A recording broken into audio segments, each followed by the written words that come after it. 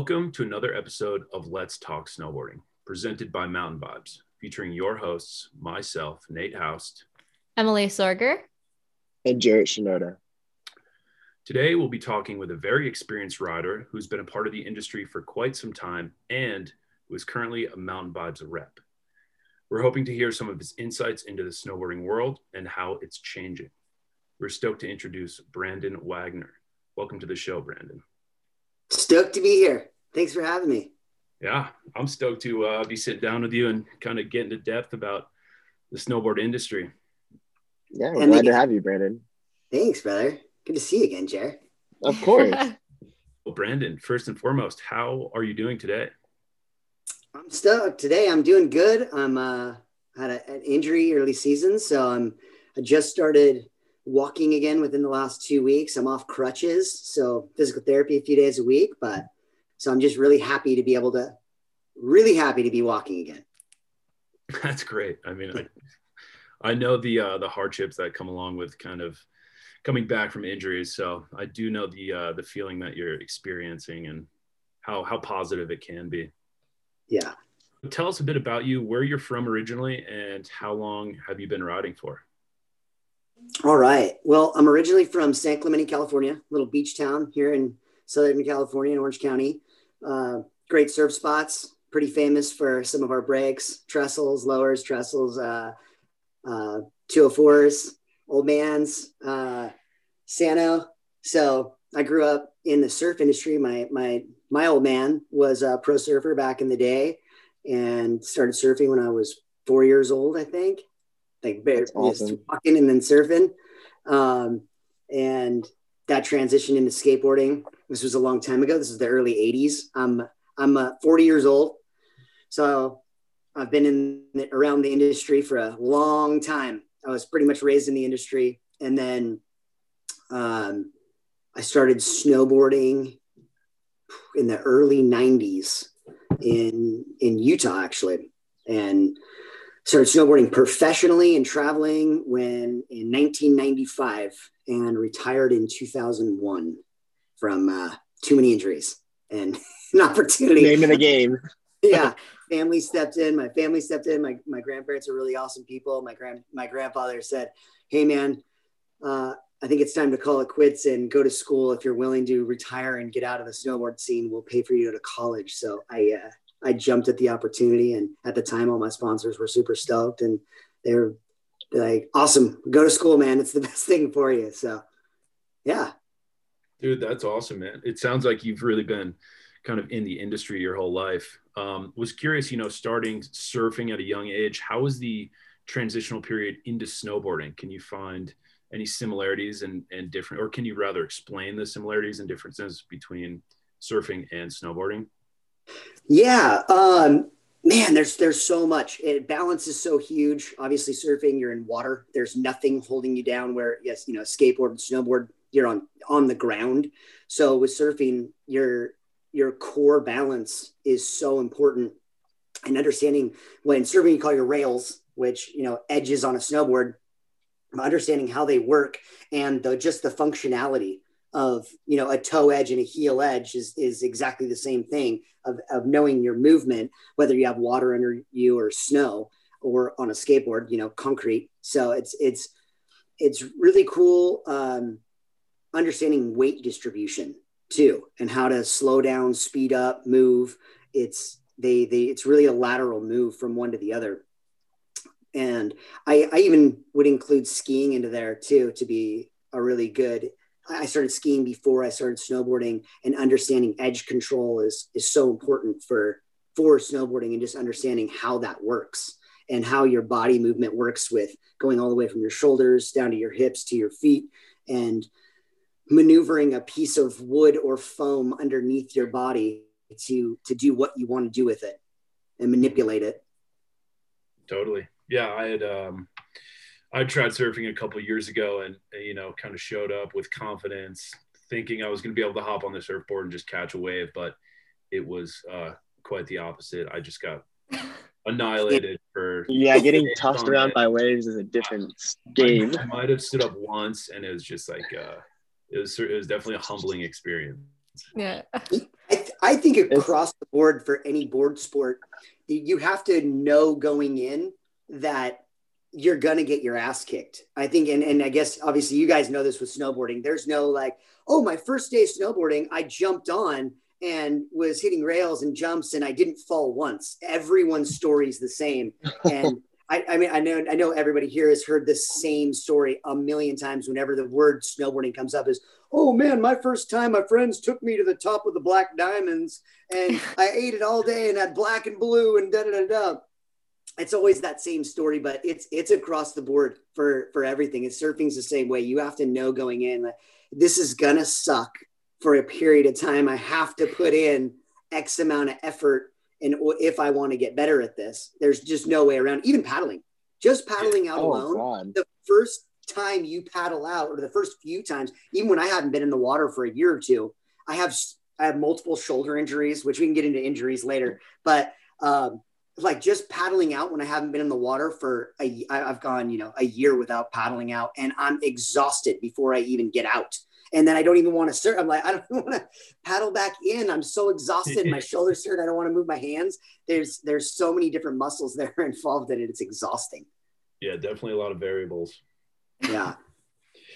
So, back into snowboarding, along the way, I know you've ridden for a lot of different companies. Who are you riding for now, and kind of who supported you in the past? Man, early career. Very, very first sponsor for snowboarding was a little teeny snowboard and skate shop in Logan, Utah that was called Black Dog. And there's this awesome little skate and snowboard shop. That guy named Kevin Geddes owned it. And again, being a surfer skateboarder kid at this time in Utah, I picked up snowboarding and I already kind of knew the industry a little bit and I knew what it would take. And I came from a really poor family. And my first time snowboarding was via a friend of mine that had a snowboard that had wealthy parents. So he had a snowboard. And unfortunately, I'm not a big dude. It's hard to tell from a Zoom meeting. I'm only 5'7", like 140 pounds. I have a small frame. So my friend was significantly larger than me. And so he had a snowboard, and then he talked his parents into getting him another snowboard because he was snowboarding alone. And I knew how to ski and skate and surf. So he's like, dude, you can ride my snowboard for right now. And so that I have someone to ride with.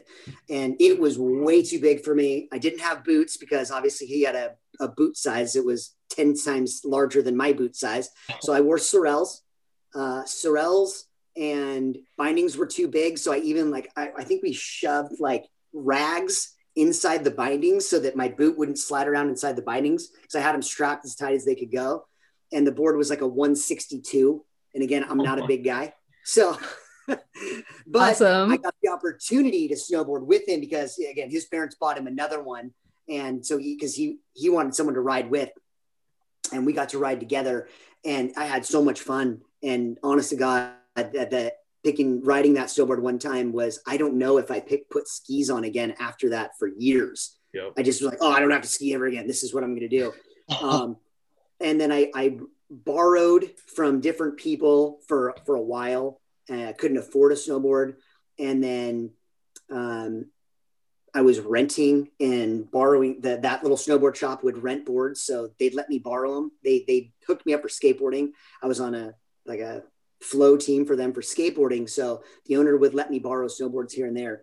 And then one day I talked him into riding with me. The little local mountain is called Beaver Mountain. I said, dude, can we ride together? I really want to get hooked up for snowboarding. I want you to figure out how to get me a snowboard, blah, blah, blah. And so he went out with me and I just hucked myself all day long.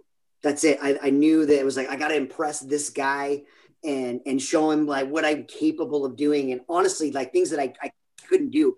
Any mogul, any cat track, it was like, oh, backflip, front flip, like try to huck a 7. And I wasn't landing anything. I was just ragdolling down the mountain. I think by the end of the day, I like bloody nose and black eyes. And I was just like, I was beaten to death. But what was rad, he was a young guy that owned the snowboard shop. And he was so cool. By the end of the day, he's like, dude, we got to get you better gear. You're going to kill yourself. And we have to line you up because you're just dying on the hill. So he figured out a way through a rep to get me some equipment from Ride Snowboards. And man, when Ride first came out, they had a binding company called Preston. They doesn't exist anymore, but Ride's bindings were called Preston Bindings. And so he got me on with Ride and Preston. I still own that snowboard to this day. It's a 143 Ride snowboard, and it weighs more than a LibTech 162 that I still own to this day. Snowboards were so heavy in the 90s. It was crazy. And the bindings were so heavy. Everything it weighed. And again, I'm not a big dude. So this equipment my calves were like this big around, because just like trying to ollie or do anything on these boards was just carrying them to like from the car to the chairlift to strap in was a workout in itself. They were so heavy. But so I was on with kind of like a flow program from Ride, and then Black Dog was taking care of me. And at that time I was bouncing back and forth between Utah and California. And when I came back to California, I've been able to excel at riding. I took, I signed up for gymnastics. I think I was in like the 6th or 7th grade. And I signed up for gymnastics. I wanted to learn how to move my body, and learned how to do flips and all kinds of cool stuff, and how to manipulate it and get back to my feet instead of just tomahawking down the hill. So learned how to get my feet back underneath me. And I'd spend my whole summers doing that, just gymnastics on trampolines, anything I could do, jumping off piers here at home, like San Clemente Pier, doing backflips off San Clemente Pier, cliff diving, like anything. Like how do I rotate and over my shoulder to get my feet back underneath me like a cat? And figured it out. And when I came back to California, obviously there's no Black Dog here. So linked up with Active Ride Shop. Now, unfortunately, Active just went under in the last couple of years, but in the 90s, they were the hot ticket. So I linked up with the guys from Active, and they were cool enough to put me on the surf, skate, and snowboard program. And they were the best thing for me, to be honest. Getting on with a good shop was the best, because they could get on flow programs. They had connections to everybody. And back in the early 90s, Mac Dog and those old Mac Dog videos were so big. And I had my heroes. My hero was Jamie Lynn. Jamie Lynn, I don't know if you guys even know who that is anymore, but he goes by Hobo Jim now, was my hero. I had bleached platinum hair and a labret piercing. And I started getting tattooed when I was 15. I had a full sleeve by the time I was 18. Then I got up in South Lake Tahoe, Nate. No way. And I wanted to be Jamie Lynn so bad. He was my hero. So I told the guys at Active that, and they linked me up with LibTech.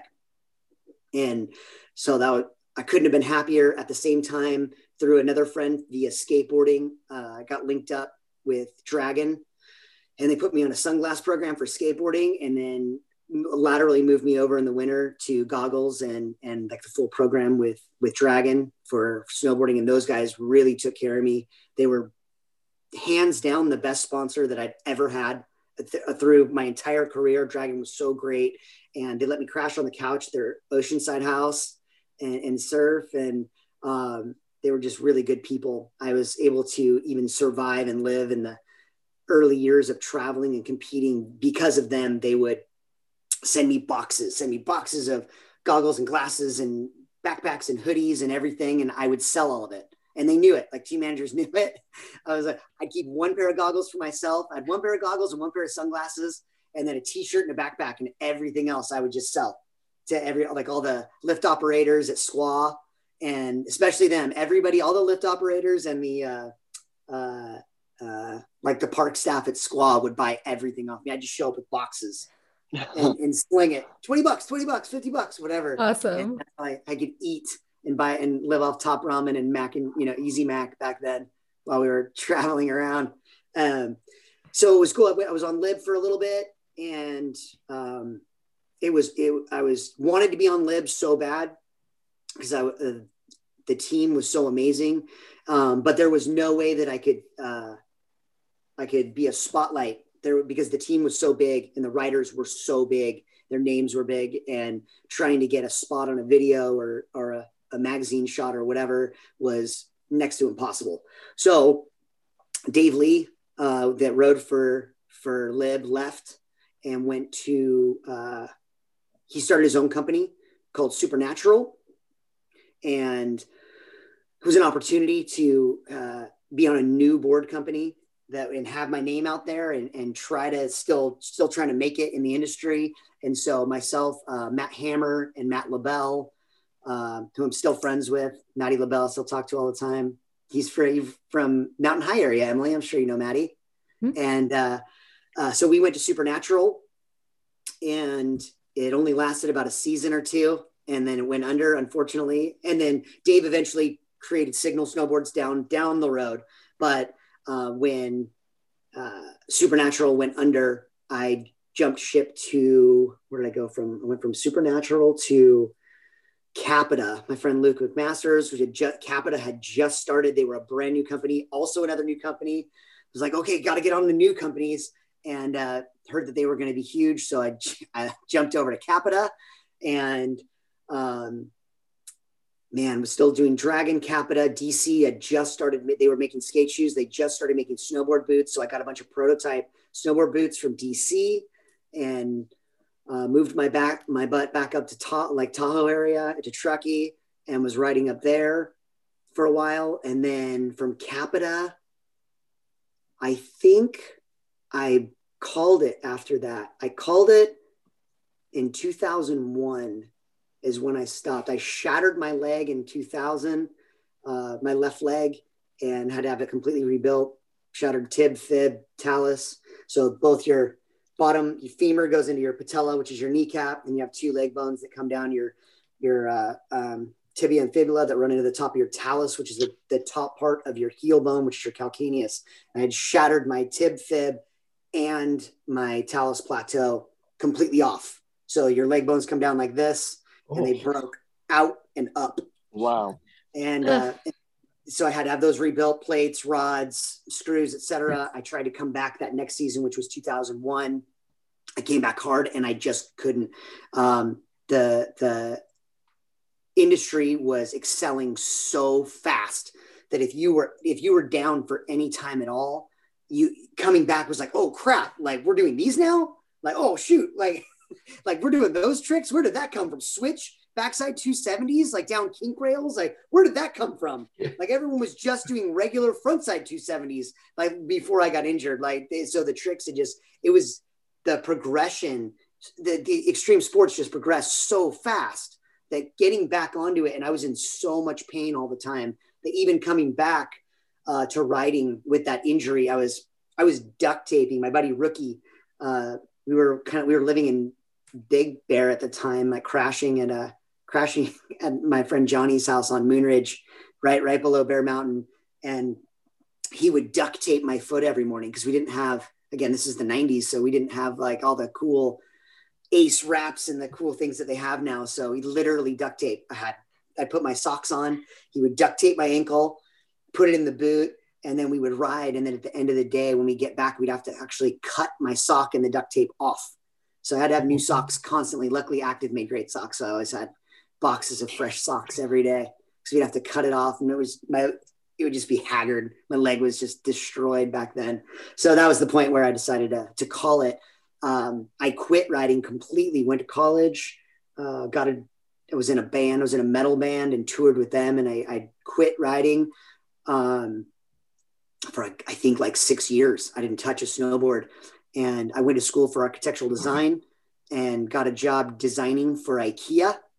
And I was a designer for them for a long time. And a guy that worked in my department was a graphic designer for them, graphic specialist, always talked about snowboarding. We'd have lunch together, and he's always like, dude, so you got to come snowboarding with me. You got to come snowboarding with me sometime. And I'm like, oh man, I haven't even picked up a board in years. It had been so long that I was actually scared to put a snowboard back on because of my memory of being good at it, that I didn't want to be bad. I didn't want to come back to snowboarding and not be good anymore. And I had this ego that was way too big, that like, oh man, I was amazing. And then if I come back and I suck, then I'm only going to remember that I sucked. So it took him a long time. It took him 2 years to talk me into it. And I think it was 2006 or 2007. He talked me into riding with him. I'm like, all right, I'll come up with you guys. And went up to Mountain High with him and strapped a board on. And first run felt amazing. I was so stoked. I was like, oh, why did I quit snowboarding? This is the greatest thing in the world.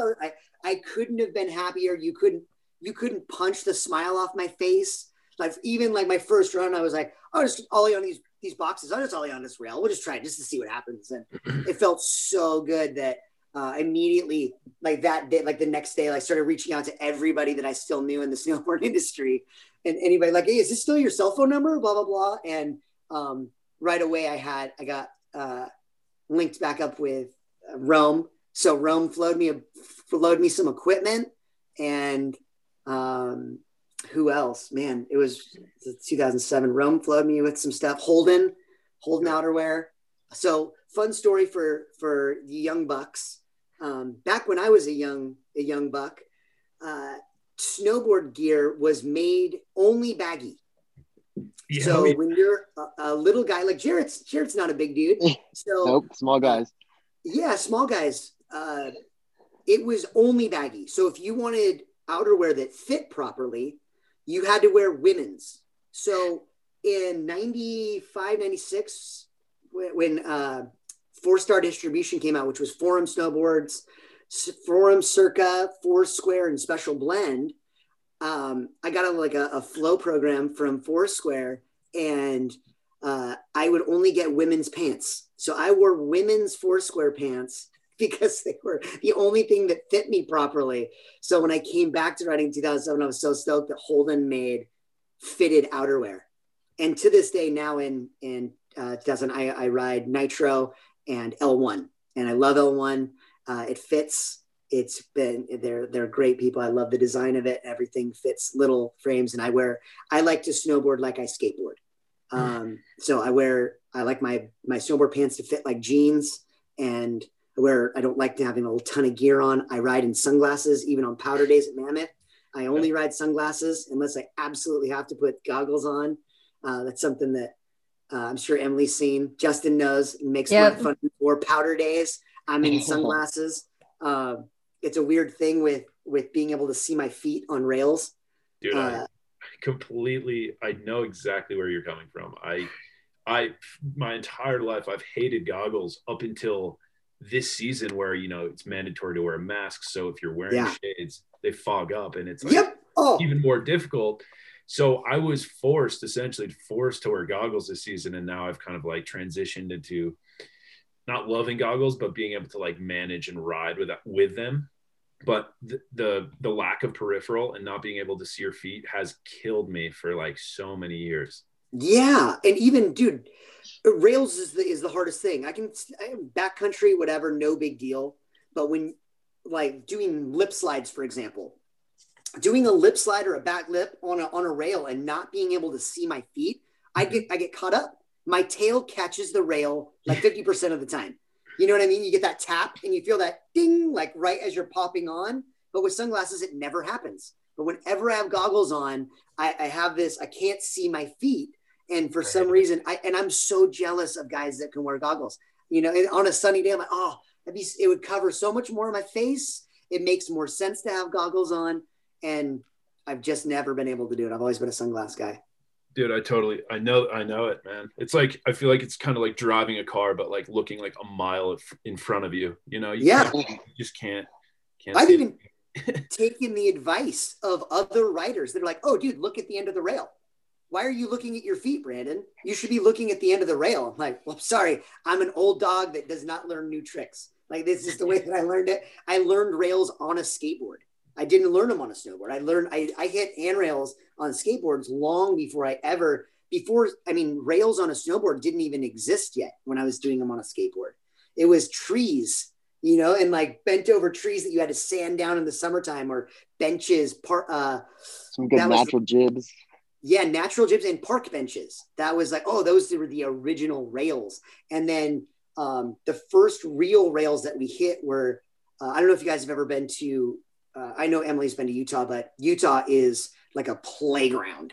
It's made, It's like northern Utah was designed by snowboarders. The rails are amazing everywhere. So USU, Utah State University, is built on the top of a hill.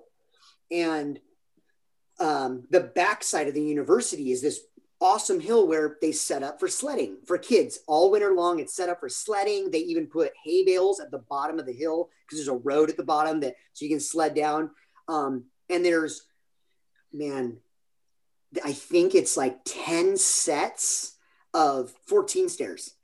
10 sets of 14 stairs with perfect rails going down every single one. It's set up like no snowboard park you've ever seen. And not only the rails down the middle of the stairs, they're on the sides also. So when the first time you're learning, you can come from the grass, which is covered in snow, and then pop on until you get comfortable going down that center rail, down the center of the stairs. But those were some of the first rails that ever hit. They weren't even in parks yet. Like ski resorts. Oh, this is a fun one to touch on. Ski resorts, my local resort where I learned to snowboard, Beaver Mountain. We had 2 runs that we were allowed to ride. We were allowed to ride a run called The Ridge and another run called Little Beaver. That's it. You couldn't ride the whole mountain. You weren't allowed to. Alta to this day, you can't snowboard at. There was most ski resorts back in the 90s. They only let you ride on specific runs only. And then there was one ski resort that was ahead of everybody else. It's now Park City. Prior to Park City, it was called the Canyons. Prior to the Canyons, it was called Wolf Mountain. And Wolf Mountain was the first mountain to bring in like jumps, rails, actually build a terrain park for snowboarders. And it was so huge. So that was like everybody wanted to go. Everyone was flying in from different states to go to Wolf Mountain because they were ahead of the curve with everybody, with building different types of rails and setting them up jumps and jumps to rails and gaps and jibs and park benches and things like that in the park. And they were what Bear Mountain is now back in 94. So they were amazing. And again, then they turned to the Canyons and now it's just Park City. They're all one resort now. Dude, that is, you're going to say the story of your career is pretty awesome. Starting off with throwing on some Sorels, riding a board that doesn't fit, kind of falling in love with it, traveling around and going to gymnastics to learn that air awareness and like progression, and then kind of moving around and riding with some of the most prolific snowboarders around it's awesome. It's really awesome to hear. It was really awesome. Again, that you just hit on the head. The coolest thing was riding with your heroes. When you get to see those guys, it's like being in a band and getting to open up for your favorite band. I got to, like when I was in a metal band, we got to do this big charity show at the Whiskey way back in the early 2000s. And the headliner was Tenacious D, and which I'm a diehard Jack Black fan. I love comedy in general. And I got to meet Jack Black, and it was like the greatest day of my life. And this with snowboarding was the same thing. Going to contests and seeing names that you saw on a snowboard video. I don't know how relevant snowboard videos are now, but back when I was growing up, snowboard videos that was the thing. Warren Miller used to make ski videos a long time ago, and then slowly but surely they would have snowboarders on those ski videos, and they were in theaters. Like you looked forward to that. There was no YouTube back then or Instagram or Facebook. Like social media didn't exist. The internet wasn't even a thing. I typed papers in high school on a typewriter. No joke. So not to age myself too much, but I just say that because like the beginning of every winter started with a new Warren Miller movie. And you look forward to that. You knew in October, November, like, ooh, ski season's coming. Like, you're so excited. It's fall. And like, oh man, I can't wait to see this Warren Miller movie. And it would be in a theater and you'd wait because they'd have limited seating. Yep. And so you knew like, okay, they've only got 50 seats, and we'd wait. We'd sit outside in the cold, sometimes in the snow if it snowed in November.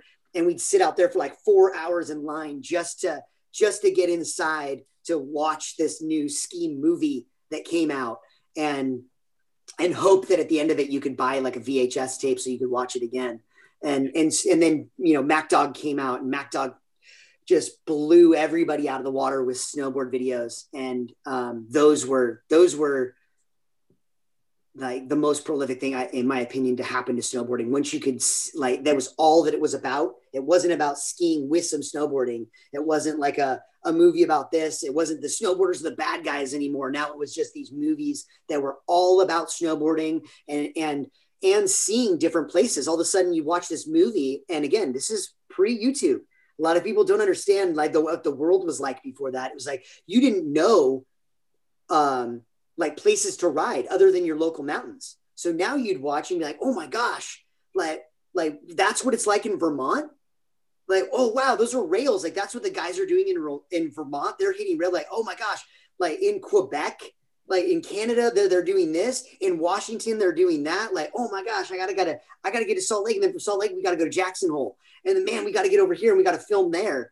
And then I think that was when like all the Norwegians really started to come to the States, because they saw that once Dogger was putting those videos out, all the Norwegians were like, oh my gosh, we got to get to the US. We got to get to Salt Lake and go to the rail gardens and where JP and Jeremy are. And like, we got to get out there. And then those guys progressed the sport like crazy. The Norwegians were amazing. When they came out, Americans were, in that day and age, still had that mentality, because we've been so beat up by skiers and not beat up, but like beat down, that we were the lesser species on the mountain. And that so you had guys like Sean Palmer that just F the world and F skiers and F this and that and blah, blah, blah. Like, we'll just be rebels with mohawks. And if you're going to make us monsters, we're going to be monsters. And Creatures of Habit videos, those were the best. I got to be in a couple of Creatures of Habit videos. They made they were like a dirt bike company that made snowboard videos. And then when the Euros started coming out to the States and riding here and competing, and they had a totally different style, and they listened to different music. They brought techno, like this techno music to the stage, and it was all about fun riding, and they were kind of silly, and it changed snowboarding. It went from us being like these rebel bad guys to, oh, you can be silly. You can be silly and fun and wear bright colors. And they made fun of themselves. So all the American riders, we would make fun of them because they would wear I don't have any gear right here. They would wear, I'm sure you've seen it, where they'd have their beanies. They'd wear their beanies back all the way like this. And then they'd wear their goggles here. So their forehead would be showing, and they'd always get these sunburns on their forehead. And we call it the Euro gap. Oh, and that's what that was. It was called the Euro gap, and they knew it, and it was derogatory. We were making fun of them. So they put out a movie called Euro Gap. And it was Terrier and like all these guys that were the best riders in the world. And they just came out saying like, hey, go ahead and make fun of us. We'll make fun of ourselves, and just showed how much better of riders they were than we were, and just changed snowboarding at like completely. And then you saw then it was like, oh, cool. We can wear bright colors and we can wear silly stuff and have fun with ourselves. And it brought this whole new era of snowboarding in the mid 90s. That was just awesome. Those guys were so cool. I still think they're cool to this day. Terry when he made, I don't know if he gets credit for it with the younger generation, but Terry Hawkinson created snowboard tricks. Like how if you skateboard at all, there's Roddy Mullen. Like Roddy Mullen invented the kickflip. Mm-hmm. He invented the hard flip, the 360 flip, like before anybody else did. He brought it to the table. Terry was that guy. I remember seeing like he put out a video. Volcom put a movie out with just him. He had a couple. I don't remember which came out before the other, but it was the Subject Hawkinson and then the Hawkin Factor. And it was the first time anyone had seen a backside rodeo. And he was doing it in the backcountry. And you're like, what the heck was that? Like, was that a backside 3? And we didn't have a name for it yet. So we called it a 90 roll. Before it was a backside rodeo, it was called a 90 roll. And it was so cool. Like, how do you get your body to do that? And so then, and you saw him do that, and then switch tricks. No one cared about switch tricks prior to Terrier. And all of a sudden he was like doing switchback rodeos and like cab trick. You're like, oh, we should be doing stuff the other direction. Like when did that start? And so those guys, I don't know with the younger generation, if they get credit that they deserve for really turning snowboard around, but snowboarding as a whole around, but those guys were amazing. It was so fun to watch that and see those videos come out. And immediately like that video dropped and you're like, oh my gosh, we got to go build a jump. Like we got to go build a jump today. I've never tried that trick before. I got to figure out how the heck to do that. You get on a trampoline, you sneak into people's backyards. I didn't have a trampoline. I grew up super poor. So we'd sneak into people's backyards. In Utah, it was great. A little fun fact. Mormons are the most awesome human beings on the planet. I'm not Mormon. I'm not LDS, but I would stand in a court of law with my hand on a Bible and say that they are the nicest people in the world. And habitually every Sunday they go to church. And because we knew that, they all own trampolines. So every he's not lying. Just like skateboarding, where you knew when people like, oh, there's a house for sale, like cool, there's an empty pool in the backyard, we can skate that pool. We knew Sundays was the day that we would poach trampolines in people's backyards. And you get on your snowboard and jump on their trampoline, like try to learn okay, what the heck is this 90 roll? Like, how do you come over your shoulder like that and figure out how to throw your front knee over your back shoulder so you could get that thing around.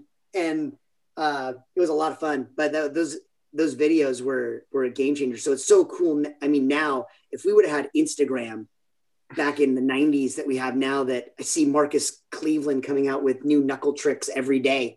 And that it would have been a game changer. So it's really cool nowadays. I think that because of YouTube and Instagram and social media, that the sport was able to progress to this ludicrous level now. Quad corks. I don't even know what that is. Yeah. It's so silly.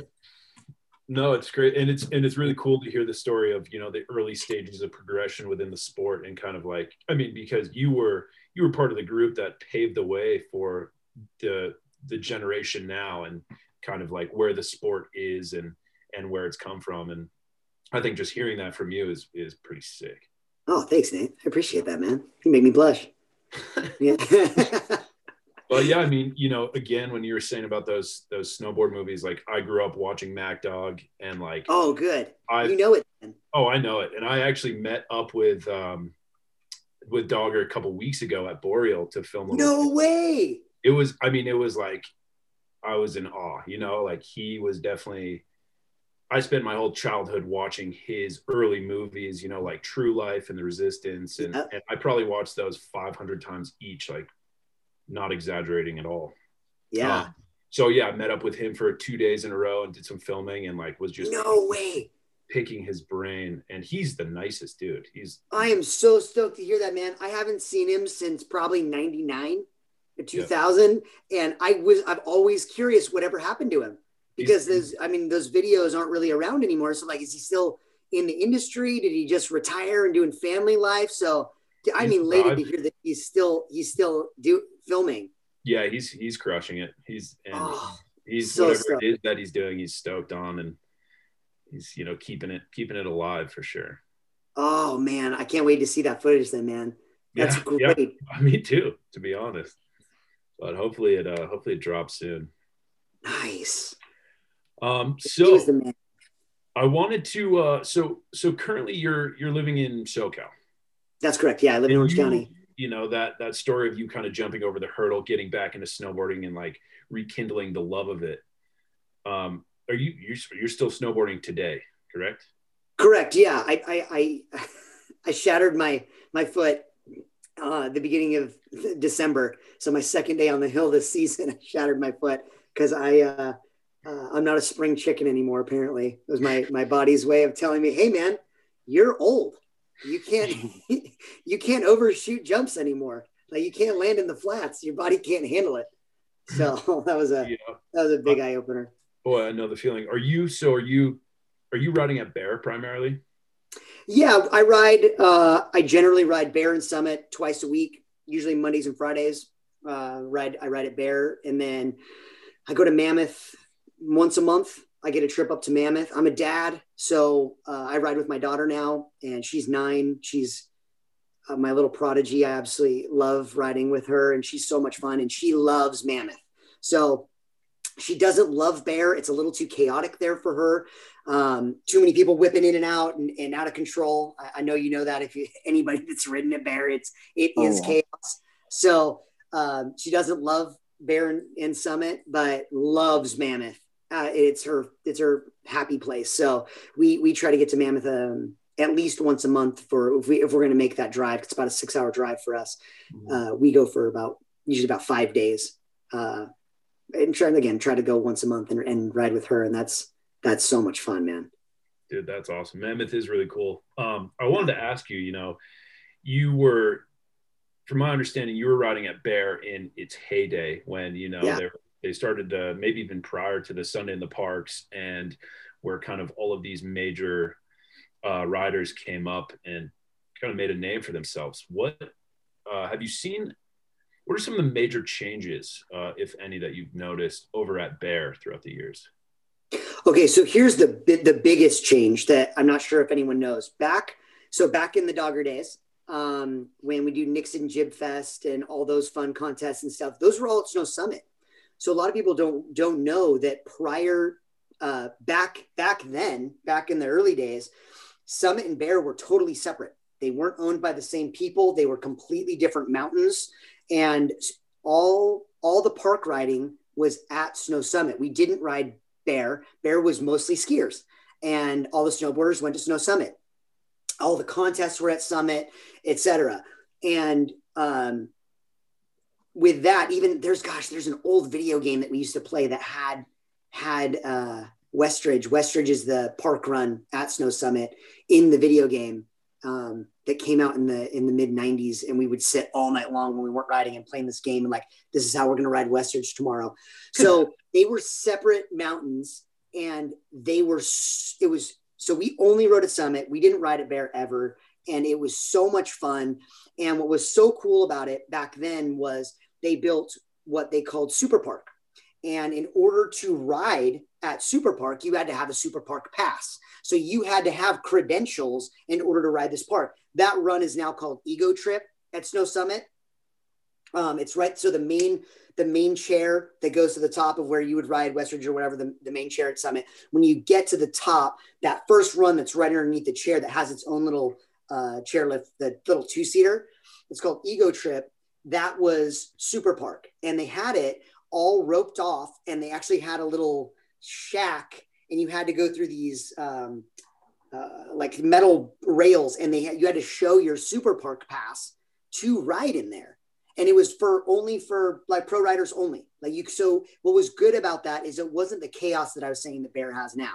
You didn't have people sitting on the knuckle of the jump or literally sitting on a rail on their cell phone taking a selfie.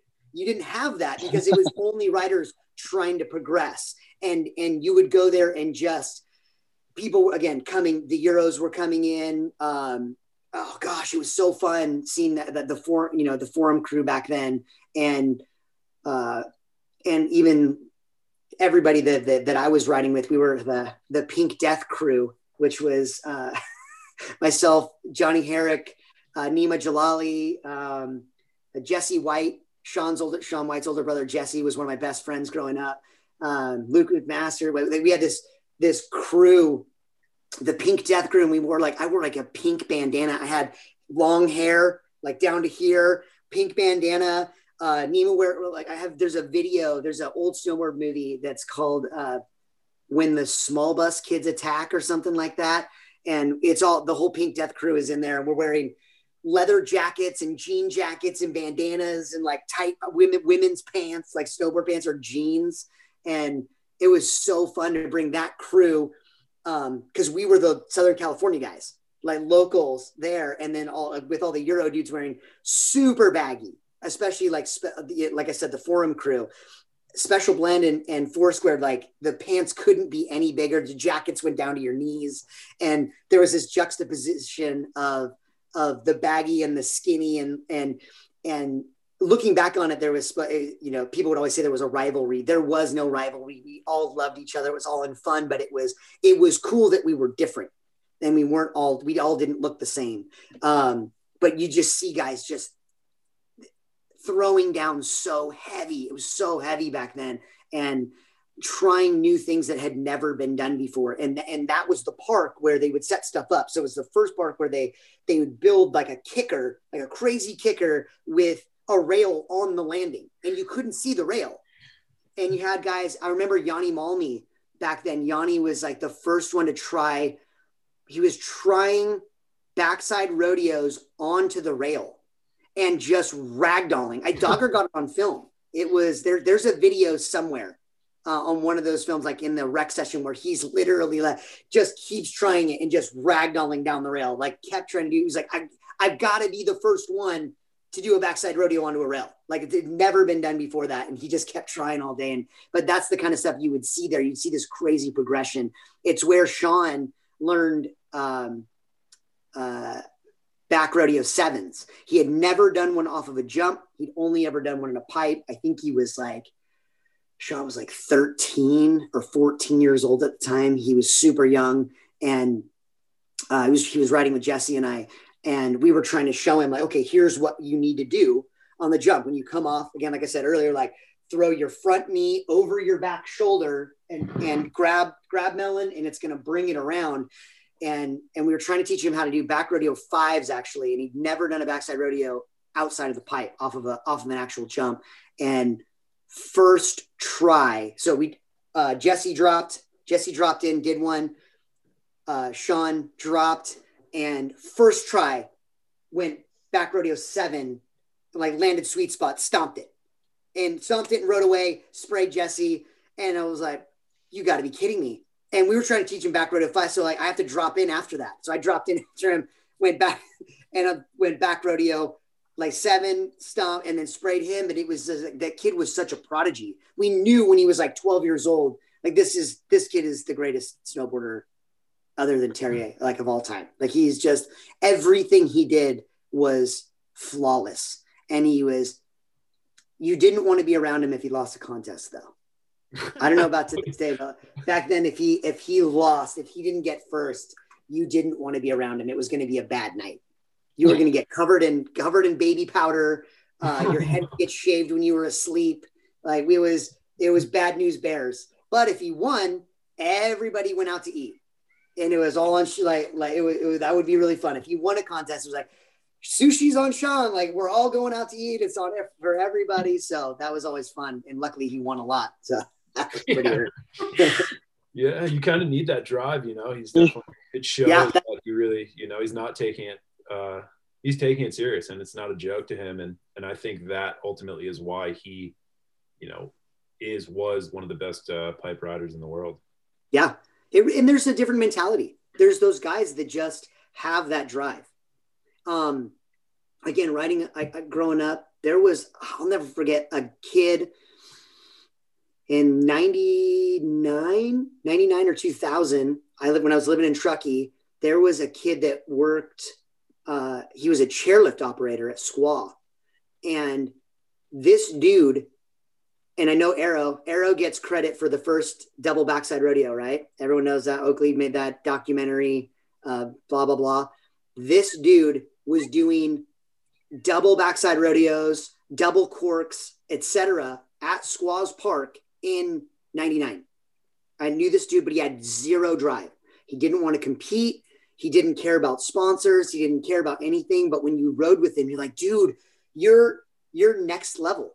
You're so far ahead of everybody else in the game. Like you could be, and he's just like, he didn't want to be in the spotlight ever. He didn't even like, when you told him that he was amazing, he's like, oh, shut up. He didn't even like compliments. And I don't even remember his name. I don't remember the dude's name. I just remember, I remember if I saw him, I would recognize him, but he was just a chairlift operator and like lived in an apartment with like 4 other dudes. And no one to this day knows his name. And I guarantee he was stomping tricks that other people get credit for now before those other people that are getting credit for it did it. He was so amazed, but he just didn't want to be in the spotlight, didn't be that. So there's that.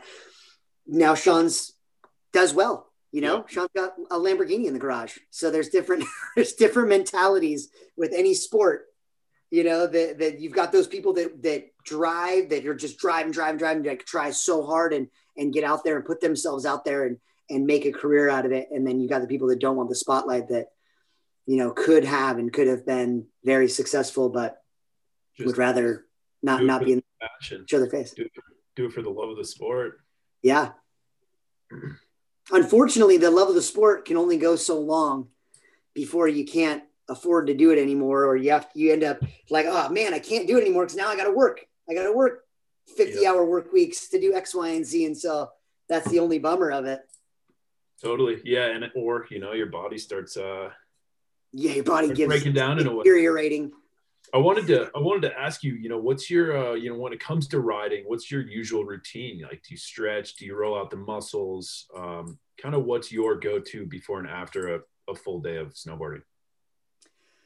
Oh, now minimum 30 minutes. If I can get an hour in, I'm stoked. So a normal bear day for me. I'm the first one in the parking lot. The bear guys will attest to that. One of the other, Lenny Mazzotti is usually the second guy in the parking lot in the morning. Love that dude. He's got a ridiculous work ethic, man. I absolutely love that kid. He's an amazing rider, and he's there every morning. He's like the second person in the parking lot at Bear Mountain. But yeah, I'm usually the first one there. The mistake that I hate to give this secret away, but I'm going to give away a secret to all the young bucks that get ready in their cars and in the parking lot. You don't have to do that. You can get ready inside the lodge. You don't have to do it where it's cold and there's snow on the ground and get your socks wet, or in the back seat of someone's car trying to get your snowboard pants on. I get there in the morning. I have a big duffel bag that I have a foam roller in, my snowboard boots, all my gear. So I drive up the mountain in sweats and a hoodie. And then I grab my duffel bag. I leave my board in the car. I go into the lodge. Chairlifts open at 9. I get there at 7:30 in the morning. That's awesome. I'm there at 7:30. I go in the lodge when the lights aren't even on. I know where the light switches are. I go into Bear Mountain. I turn the lights on for the guys. I've been riding there for 25 years, so everybody knows me. Hey, Brandon, what's going on? Oh, good morning. How have you been? So the ladies that run the little coffee shop in the lodge. It's so I go in. I go up to where the bar is there. I get my bag out. I get my foam roller out. I bust out my iPad. I have a membership to the Beachbody app, which is P90X, Insanity, like all those crazy workouts. I've done all of them. I've done P90X, Insanity, X30, Body Beast. I've done all those workouts. So I have a membership. With that, you get unlimited videos. So I do the stretch video, the P90X3 stretch video. It's only like 15, 20 minutes long, but it's just stretching. It's a little bit of yoga, etc. I roll out everything. I do that full stretch video. I roll out quads, legs, calves, as much as I can. I have so many injuries that I can't not do it. And then I get ready in the lodge. So that way my body's warm, my muscles are warm, my joints are all warmed up. I put all my gear on right there in the bar area of the lodge, get everything on, take my sweats and hoodie that I wore in there, throw them in my duffel bag, my foam roller in there, iPad in there. I have a cup of coffee in the morning. That's it. I have about usually a half a cup of black cold brew coffee, nothing in it. I fast. So I don't eat before I ride either. Keeps my energy level really high. And then I go back to the car, throw the duffel bag in the car, grab my board, and I'm usually one of the first people in line. And I'll take a bottle of water with me out of my car. So I drink it on the chairlift ride up, and I'll leave it at the top of the hill somewhere, like in the snow, to stay cold. So that way I can stay hydrated throughout the day. I don't take breaks when I ride. I start riding at 9 a.m. and I usually quit around 12:30, like just after noon. I don't take breaks. I don't stop. I don't eat. I don't drink. I don't ever drink alcohol when I'm snowboarding. I know that's a big thing, like, oh, cracking a beer and smoking a bowl in the parking lot for a lot of the young bucks out there. I don't do any of that. I like to have my head on my shoulders and really be zoned in on what I'm doing. That's why the coffee helps with a little bit of caffeine, get that going. And I like to get a good fall in my first couple runs. That usually wakes my brain up. I don't mind falling in the morning, even though it sucks and it's hard packed, but sometimes I feel a little bit lackadaisical those first couple runs, and and that first fall gets the adrenaline going. And you're like, oh, okay, here we go. Shake it off, and let's get the day going. Yeah, and I ride till 12:30. As soon as my muscles start to atrophy and I start to feel tired, I call it a day. Found that I've had way too many injuries. Once the snow turns into mashed potatoes, once I start to get tired is when you're spinning off a jump, and then on that landing you heel hook because you just didn't dig that edge in because you're tired and you're starting to get lazy. So as soon as my body starts to exhaust, I call it a day, and then I can beat traffic too on the way home. So I jam down the hill. I try to get off the hill by 12:30, and I can get home in about an hour and a half, 2 hours. And I do that at least twice a week all winter. No, that's good. It's smart to do it before the fatigue settles in, get out of there while your body's still feeling good. Yeah. And it's, when you've got a powder day, there's always different days. There's those mammoth days are a little different where I may put in an 8-hour day because it's just, I'm not going to miss out on that.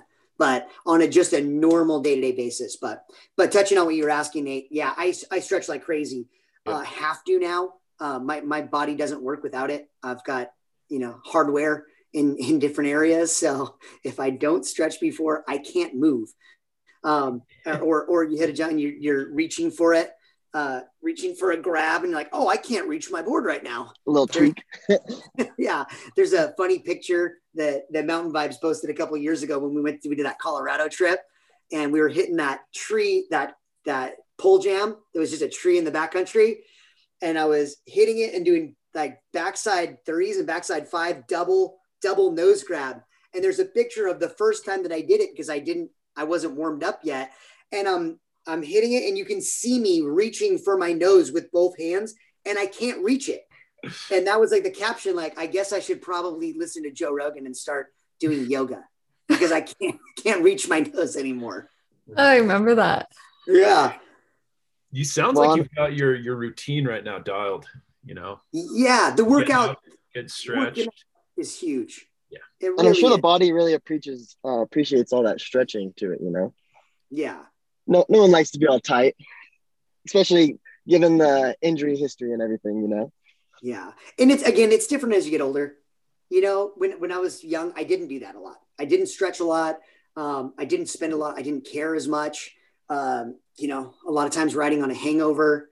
I know Torstein is notorious for putting that out there that like, oh yeah, usually the majority of the contests that I've won, I've been hungover from partying too late the night before. Like you can do it when you're young. Mm-hmm. Now, I don't drink enough to get drunk anymore, but a hangover lasts a lot longer than it would when I was younger. It takes about 2-3 days to recover from a hangover now. So I don't even go there. Smart man. Too dangerous, but I see it. I see the kids, see the young bucks in the parking lot at Mountain High and at Bear and at Summit. Not so much at Mammoth, but definitely at Bear. Again, 8 a.m. in the morning when I'm throwing my duffel bag back in the car and getting my board, and I see the guys with their music cranked up and they're smoking a joint and drinking a beer at that early in the morning, and I just look at them. Then I feel old. That makes me feel older than anything. I'm looking at them like, gosh, young whippersnappers, like you don't even know what you're doing. This is the worst. What are you doing with your? Why are you doing that? These young degenerates in the parking lot. Yeah. Kind of just a recipe for disaster at that point, Yeah. And again, I'm sure that all that stretching and all of the stuff that you do before you ride has definitely helped your body stay preserved over the years and allows you to continue riding. And with that being said, we did hear, of course, we know that you did suffer some pretty major injury this year at the beginning of this year. So go ahead and tell us, for all the listeners who don't know, what exactly happened to you. All right. So, December 4th, second day on the hill for me, early season, Bear Mountain, not a lot of coverage, very thin coverage. As we all know, wasn't a big snow year. So, was hitting the hip that's in the gulch. We were not hitting it as a hip. We were tabling it and overshooting to the other side. Where I landed, didn't have enough coverage yet. It wasn't a landing technically. So, I came in really hot. I don't know, 60 miles per hour. So I came in as fast as I could physically go, lobbed it to the other side where I landed. I just came down super tail heavy, stomped my back foot down. My right foot is my back foot. I'm regular footed. And I landed. I immediately felt like a shock go through my right leg. I didn't wreck, surprisingly enough, but felt it as soon as my feet hit the ground, and pulled to my back edge, tried to move to the side of the run to get out of the way, and hollered over to the group of guys that I was riding with, gave them the neck cut, like, hey, I'm down, something's bad. And they all ran over, unstrapped me. And again, you never know how bad an injury is at first. You have adrenaline going, etc. We were laughing. There's a bunch of pictures of it, and I'm sure video footage that ended up online of me laughing and joking around. And ski patrol came down, and we got my board off, pulled my boot off. My foot was curled into this weird position that I'd never seen before. And I'm like, whoa, that doesn't look promising. But again, wasn't sure how bad it was. It was painful, but tolerable enough that I could laugh with everybody and pose for pictures, and ended up going down in the sled with ski patrol. Took me down, gave me an ice pack, did a quick report. My buddies carried me back to my car, helped me get my gear off, jumped in the car. Unfortunately, it was my right foot. So I had to drive down the hill. I drive up to Bear by myself because I like to get up at 5 a.m. and get up there early. Nobody else likes to do that. So I usually roll solo and just meet everybody up the hill. So I drove myself home with my left foot. Thank God I drive a Subaru with paddle shifters. So driving down the hill was easy. I just paddle shift the whole way down. And then once I got on the freeway, I worked my way into the carpool lane by myself, so that I didn't have to slam my brakes on in traffic, et cetera. Called my wife and said, hey, so this happened on a Friday, and we were supposed to leave Saturday for Mammoth for 9 days. So front door of my house was all of our luggage, everything packed, the whole family's stuff was by the front door, already ready to go. I just wanted to get on the hill by myself with my friends before we, whole family at Mammoth for the next 9 days. So I called my wife once I got to the freeway. Hey, call right now, get me an appointment right now for an x-ray.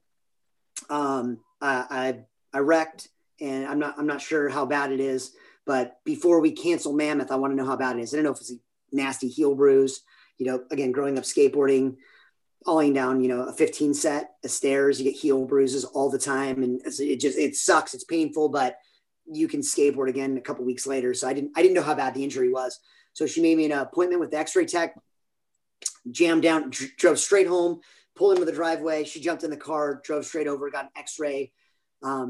Doctor came back to me and saying that you have a broken calcaneus, which is your heel. It's the largest bone in your foot. It's where all of the blood flow runs into your foot. So your femoral artery and your femur obviously runs down into your foot. It runs into your calcaneus, from your talus into your calcaneus, and then distributes from there. It's a really bad bone to break. So told me it was broken, but x-rays only show so much. So I didn't know how bad it really was. At that point, we canceled our Mammoth trip, unfortunately, and made an appointment with my podiatrist, and jammed in Monday morning, first thing, to see him. Looked at the x-rays, saw multiple breaks, but again, with x-rays, you can only see what you can see with an x-ray.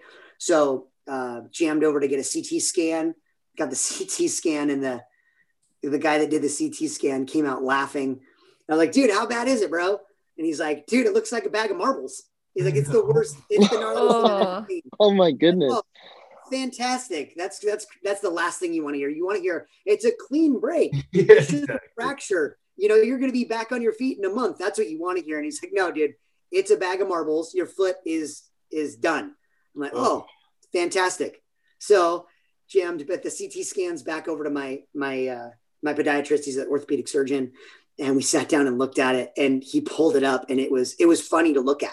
It literally, I have them. I think you know what? I'll repost it. I posted it on my Instagram, but I put it in my story, or it might be on there somewhere. It might be on there, but the CT scan literally looked like you could see the outline of my foot, and then where your heel is, which is one bone, was literally like, it looked like a bag of marbles. It was just shattered into a ton of pieces. So we, got everything together to have surgery, had surgery that Friday. Supposed to be a 2-hour surgery, ended up 6 hours long. They cut my foot open, basically down my ankle and then across the whole side of my foot.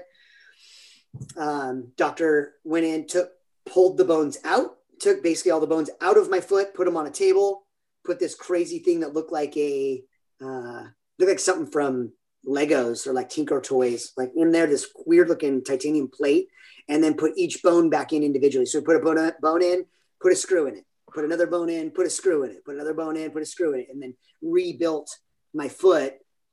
And that was that. Then I couldn't, they told me like, hey, this is pretty bad.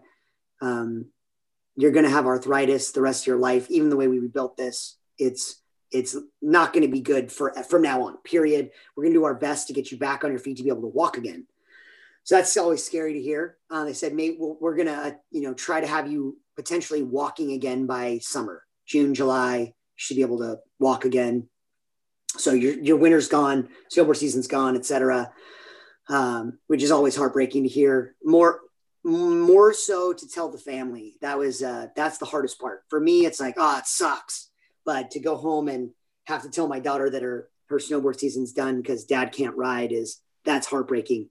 And hey, ma'am, it's canceled. This is canceled. I couldn't drive. I couldn't have my foot below my waistline for about 2 months. For the first few weeks, I had a drain. Again, that bone is where all the blood comes into your foot and then redistributes back up through your leg. So I had to have a drain in my foot. So instead of having a hard cast, I had a soft cast with this tube coming out of it that had this like bubble that would fill with blood. And my wife had to change it out like 3 times a day and track how much blood was in it to give back. She's a keeper. Oh, she's amazing. Trooper. Amazing. And the funniest part about it, my wife hates feet. That's like one of those things that she can't stand. And yet now to this day, the things you do for the people you love. Right? It's amazing what you go through in a long relationship. But some days she has to actually like move my foot for me and put, not icy hot, but we use, this stuff that's kind of like this cream stuff that we have to put on my ankle and move it constantly. We have to constantly like rub and massage the scar. And she does that for me all the time. She took care of me the first month, especially. I couldn't move. I was bedridden. I had kept my foot above my waist. Even getting up to use the restroom was difficult. So she literally had to take care of me. Food, anything. I couldn't move. I couldn't get out of bed. So that was huge. Having somebody to help is insane. I don't know what I would have done, honestly. If I didn't have her here to help me and do that, I honestly don't know what I would have done. I shattered my left leg. That was my original one that I told you guys about earlier that took me out. And at that point I had to move back in with my mom. Back then I think I was like 20 years old. I had to move back in with my mom because I had to have somebody take care of me. I couldn't do anything for myself for an extended period of time. So one of those things to really keep in mind when you're competing and snowboarding and doing silly stuff with anything, like, holy cow, if I get hurt, who is going to take care of me? Because you can't take care of yourself physically. There's nothing you can do. So one of those really things to always have on the back burner to think about. Definitely having a support system really helps in those types of situations. It's huge.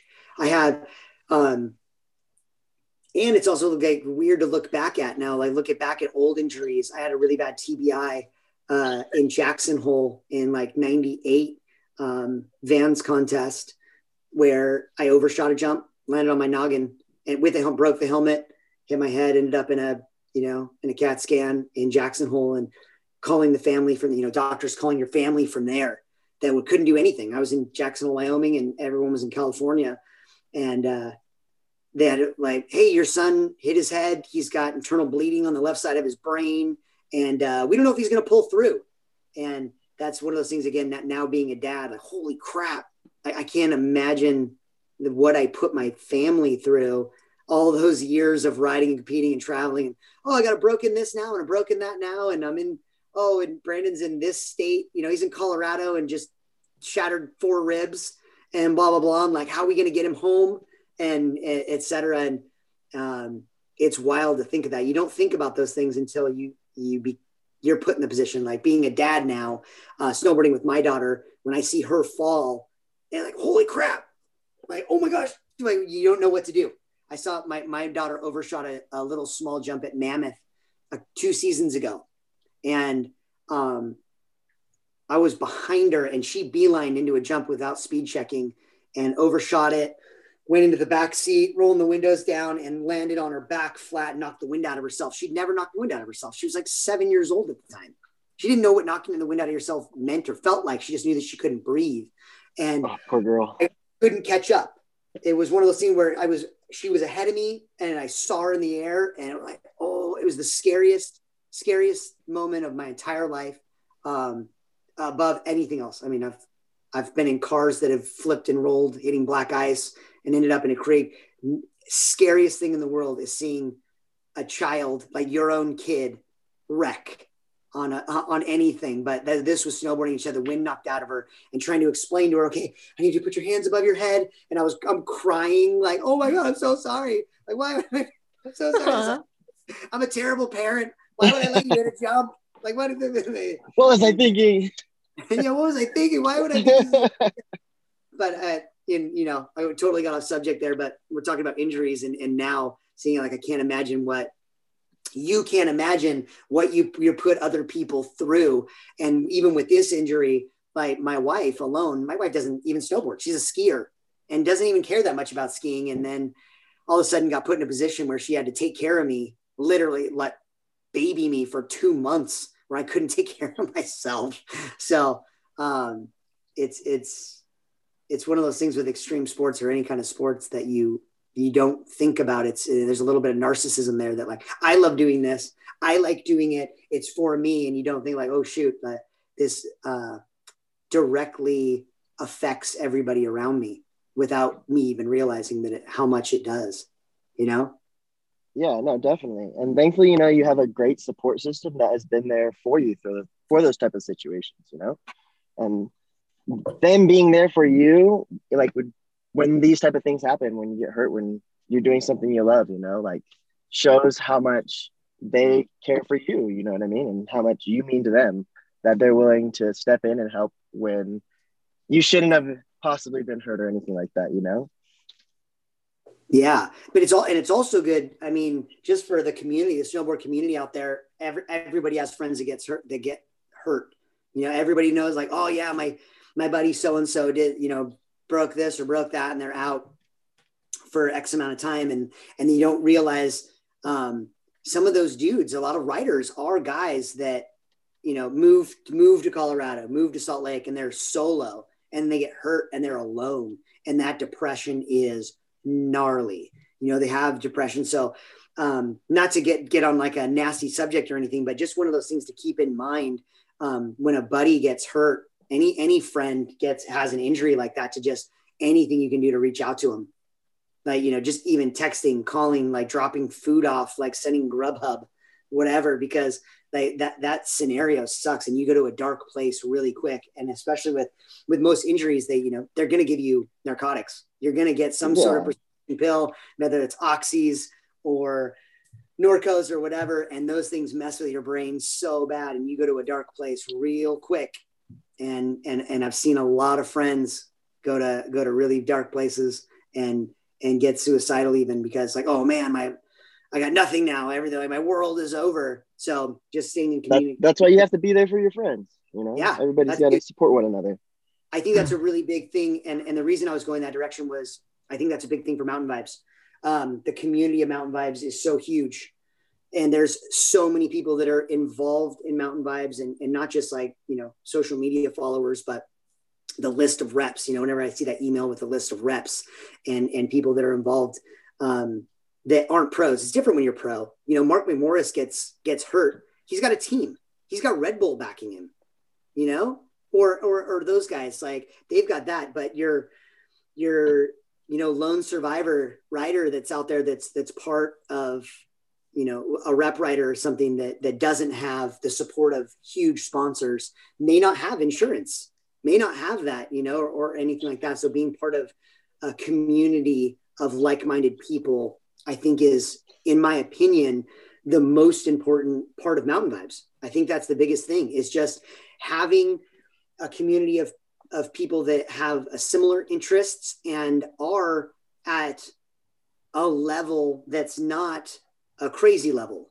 It's a lot of good riders, but it's and maybe even I like seeing the on the Mountain Vibes feed, the people that aren't rippers, that are pros. I love seeing the like, dude, I just did my first lip slide, or like, oh, I 50-50 and 180'd out. And you're like, yes, I'm stoked. Like I've watched that guy's progression for the last 2 seasons and saw that, I saw that dude. Like I remember when he was just his first 50-50, like, oh man, Rothy's killing it. I don't know if you remember this, because you were there when I taught Rothy how to do a back 5. Yep. Mountain High. His very first backside 540, I got in his head and we did it. And he was like, dude, that guy's energy when he's stoked is contagious. And he did his first backside 540 at Mountain High. We were all riding together and I was so stoked for him. Like, okay, just get that 3 and then pull that foot. And he did it. And like, it was like fireworks went off, like 4th of July. He was so elated. And then I just saw within the last 2 weeks, a couple days ago, that they like all clean back 5, like the best back 5 I've seen him do. And I watched his progression to get there, and like I was like, I teared up when I saw it. Like, yeah, dude, I'm so freaking stoked for that guy. And because I know he's been in and out of hospitals and et cetera too, and he's got a lot of stuff going on personally. So I was just like, I was elated to see him stomp that and stomp it clean. And it's really cool to be part of that community. And I get so excited when I see all those guys learning. And you couldn't have honestly said it better, Brandon. Like just the idea of community, of just Mountain Vibe itself, like building off one another and just creating that vibe for one another, like creating that stoke, like you're just happy to see that when you're someone that you've been watching from, like they're just coming on as a rep or they've been trying to become a rep, like, and you see that progression of them doing that trick or that they've been wanting to do or that they've never been able to do. Yeah, exactly. And that's so rad. And then you leave the, comment section, dude, so stoked. I'm so stoked for you and blah, blah, blah. I live for that. I live for that. Cause I follow Snowboarder magazine, Snowboarder magazine. I still have communication and friends that can quad cork. And it's like, oh, cool. Another triple. Yeah, I know you can do that. But when you see again, like someone that's been like just hammering it down, and you see them land that and they're just so stoked. There's a different feeling behind scene when you know how hard someone's trying and how good that feeling is for that person. You're so stoked for them that just doesn't translate to anything else with anything. Yeah. I mean, even in sports, when you look at team sports, my daughter plays soccer. So I'm a soccer dad now, but you see like football, basketball, blah, blah, blah, team sports. It's, you see someone make a hoop and you're like, oh, neat. Someone shot it. Everyone does it. But when you don't see the progression, it's not the same. When you see someone like trying, like, oh, I've just never been able to shoot a 3-pointer, and their background, and then they finally get it. You're like, oh, it's the greatest thing in the world. And that's how I feel about what Mountain Vibes has created is we know these people. There's a lot of people on Mountain Vibes that I've never met in person. I've never met them in person, but I follow them. And then when I see them on there and I know that where they've been, and there's some people that I've met because of Mountain Vibes that I just love as human beings. I know there's a lot of us that, who's it? John Polio. Mm-hmm. JP. Dude, I love that guy as a human being. Like I met him, I got to meet him in Colorado. Again, I live in Orange County. I'm at sea level. And a few years ago, we flew up to Colorado, and Justin and I and a couple other people. And I went from sea level, flew out of Orange County, I think, and was at 11,000 foot elevation where we stayed in Silverthorne within like 6 hours. And so I got really bad altitude sickness, really bad. And I couldn't breathe. We had pulled up, we'd rented a truck and we were staying at like an Airbnb cabin. I pulled up in this truck and I talk a lot, obviously. You guys can see that. I was talking, I'm excited. And we just got to the cabin. We're in Colorado. We're going to go, backcountry, Loveland Pass the next day. And so I got my board bag and my little travel suitcase and we're walking over and there's like 3 sets of stairs to get up to where we were staying.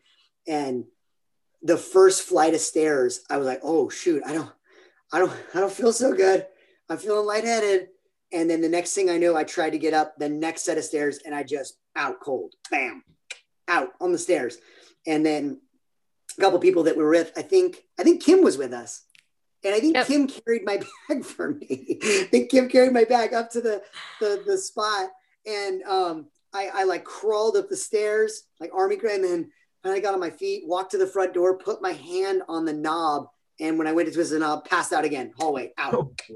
No. I know the feeling. And then got in, put myself away, and like I just kept getting like dizzy. And then everybody went out to dinner that night.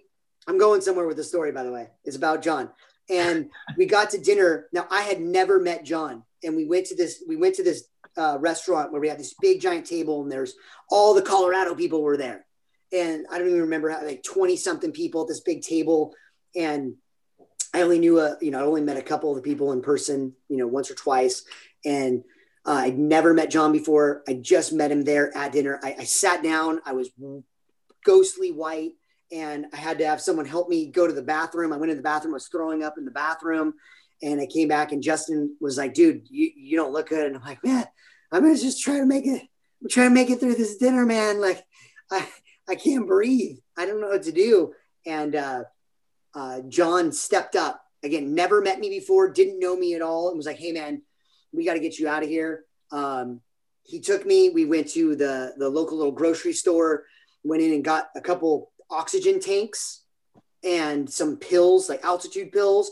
I just like literally, I think I ate them before I even paid for them. Like the oxygen pill, like started huffing out of these little oxygen tanks. And that dude took care of me, took me back to the pad, and stood by and missed the dinner. He missed the whole dinner, hung out with me. Again, never met me before, didn't know anything. I got to know him and a little bit of his background. And we created like an awesome bond that weekend and got to hang out. I was only in Colorado, I think, for like 3 days. And because of him doing that, getting me the oxygen, I was able to get some sleep, get those pills in me. The next morning we got up and we were able to go and hit Loveland Pass backcountry and had like one of the most fun days ever.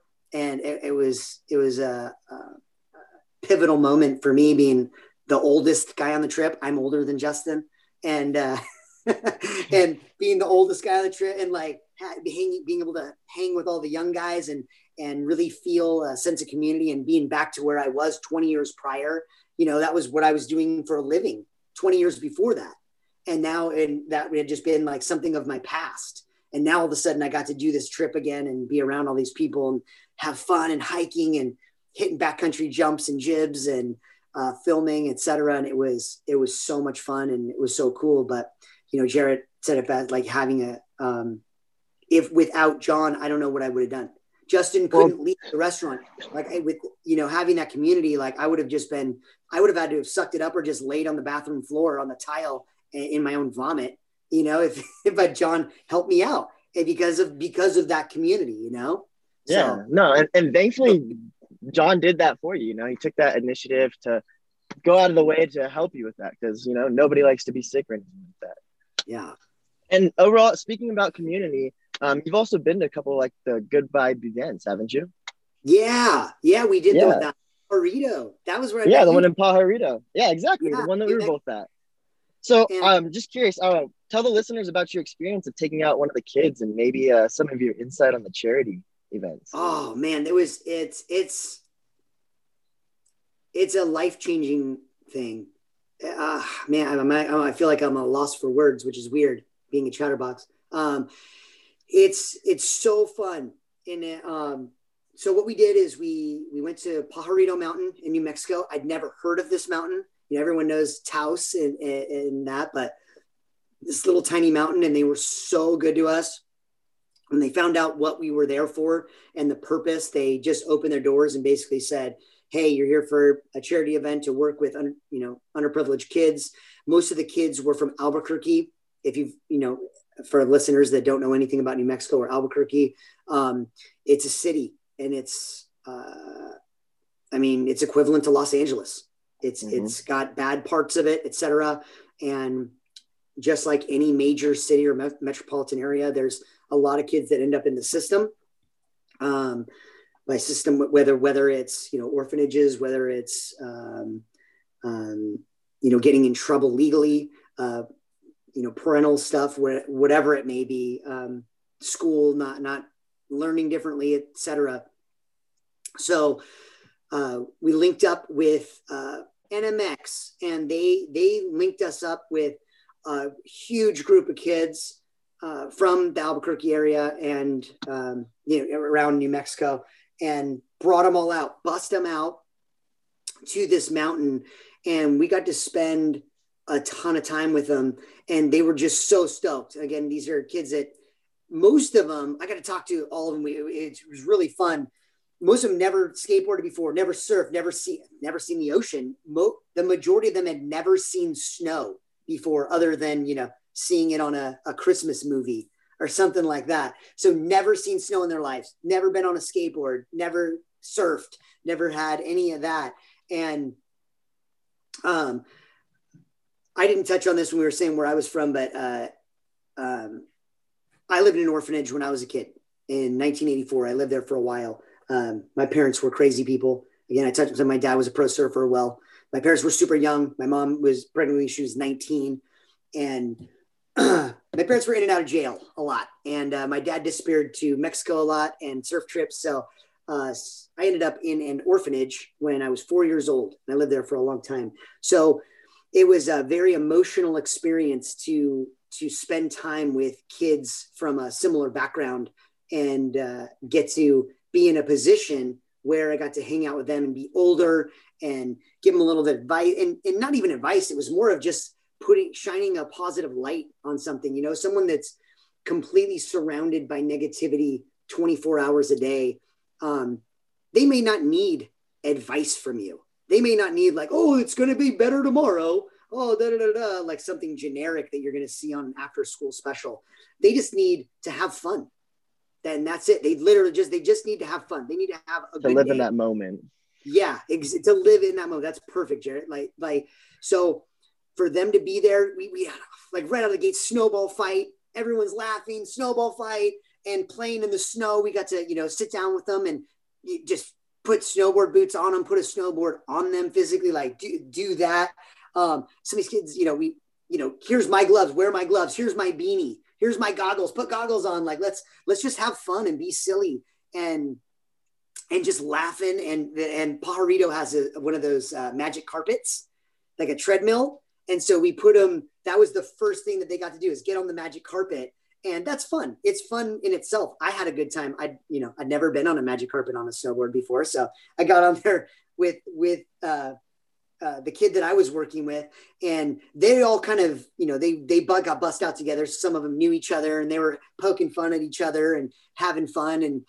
And we got to show them how snowboarding works just on this little teeny bunny run and get the feel for it at first and run alongside them and throw snowballs at them. And just like anybody snowboarding the first time, they're just ragdolling, just wrecking, but it was, so they'd wreck and then you jump and do like a body slam on, like have fun.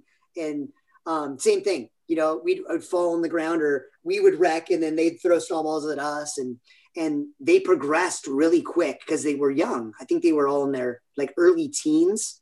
And, man, I was surprised at how fast they actually progressed. And by halfway through the day, we were on chairlifts.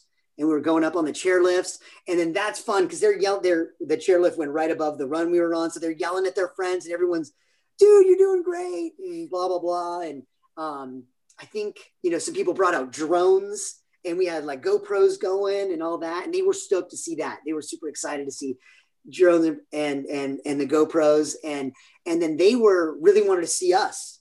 They want to see us do, whatever, like just even having fun, like buttering to them. We're like, oh, that's so cool. And they're getting so excited about just little stuff that, we take for granted, like, with your friends being silly. And it was such a fun day. And then we all, halfway through the day, we break for lunch and we go to lunch together and we all sit down and we get to talk and hear a little bit about their background and have fun. And then we get back out on the hill again. And at the end of the day, it was just like a really fun experience. It's silly. It's taken really light, and the emotions that are involved in it when you see the people from NMX, like it was really hard to get through the day without constantly like crying, because those people were so elated that I'll never even just forget the NMX people, like constantly like giving us hugs, running over. Oh my God, thank you guys so much for coming out and doing this. And we're like, yeah, we're just snowboarding. We took it as so light, like, yeah, we're just out here having fun. This is a normal day for us. This is fun. We're enjoying this too. This is silly for us. And it meant the world to them. And it was so fun. And then watching those, I have a ton of that footage still on a GoPro, and I'll go back and just rifle through my GoPro app and bring those up. And you just see how stoked everybody was and how much fun everybody had. And it was a really cool experience. I would recommend highly to everybody out there. I know that this winter was schmutz because of Corona BS, but next year coming into a good season, if you can make one of those events, it's a game changer. It'll change your life. Maybe even get like a good tattoo. Maybe we start like a new trend and everybody gets like a Mountain Vibes tattoo or something after the event. Yeah. Rothy has a Mountain Vibes tattoo. I love that. Yeah. Of course he does. Awesome. He's all about it. And I love that, of course you just hit the nail on the head. Everyone who's listening, hopefully, we'll be able to do these events next season. And we will, of course, invite people to come and volunteer to take out as many kids as we can. I'm really hoping we get to do a couple. Brandon, hopefully we'll see you there. I know Jarrett comes to all of them. Nate, I know you really want to be there as well, because it is truly an incredible experience. And I know that we're able to teach those kids about having positive outlets in life, like snowboarding. And speaking of, having those positive outlets, I know that a couple of those kids have come to us and they've said how much they've found that they love snowboarding. And I know that there are probably a lot of listeners right now who are younger, who absolutely love snowboarding. And so my question to you is, do you have any advice to give, I guess, the younger generation of snowboarders who may be listening when it comes to all things snowboarding? And I know that you are close with Dusty Hendrickson and his family. Yeah. And what advice do you have to those who are maybe hoping to be like him one day? Man, that's great. I'm glad you brought up Dusty, because he's a good example. Dusty just turned 18. And so he's a young buck. His parents are really, really good friends of mine. Jen and Marco have been friends for a super long time. So I've known Dusty and his little brother Dylan since they were babies.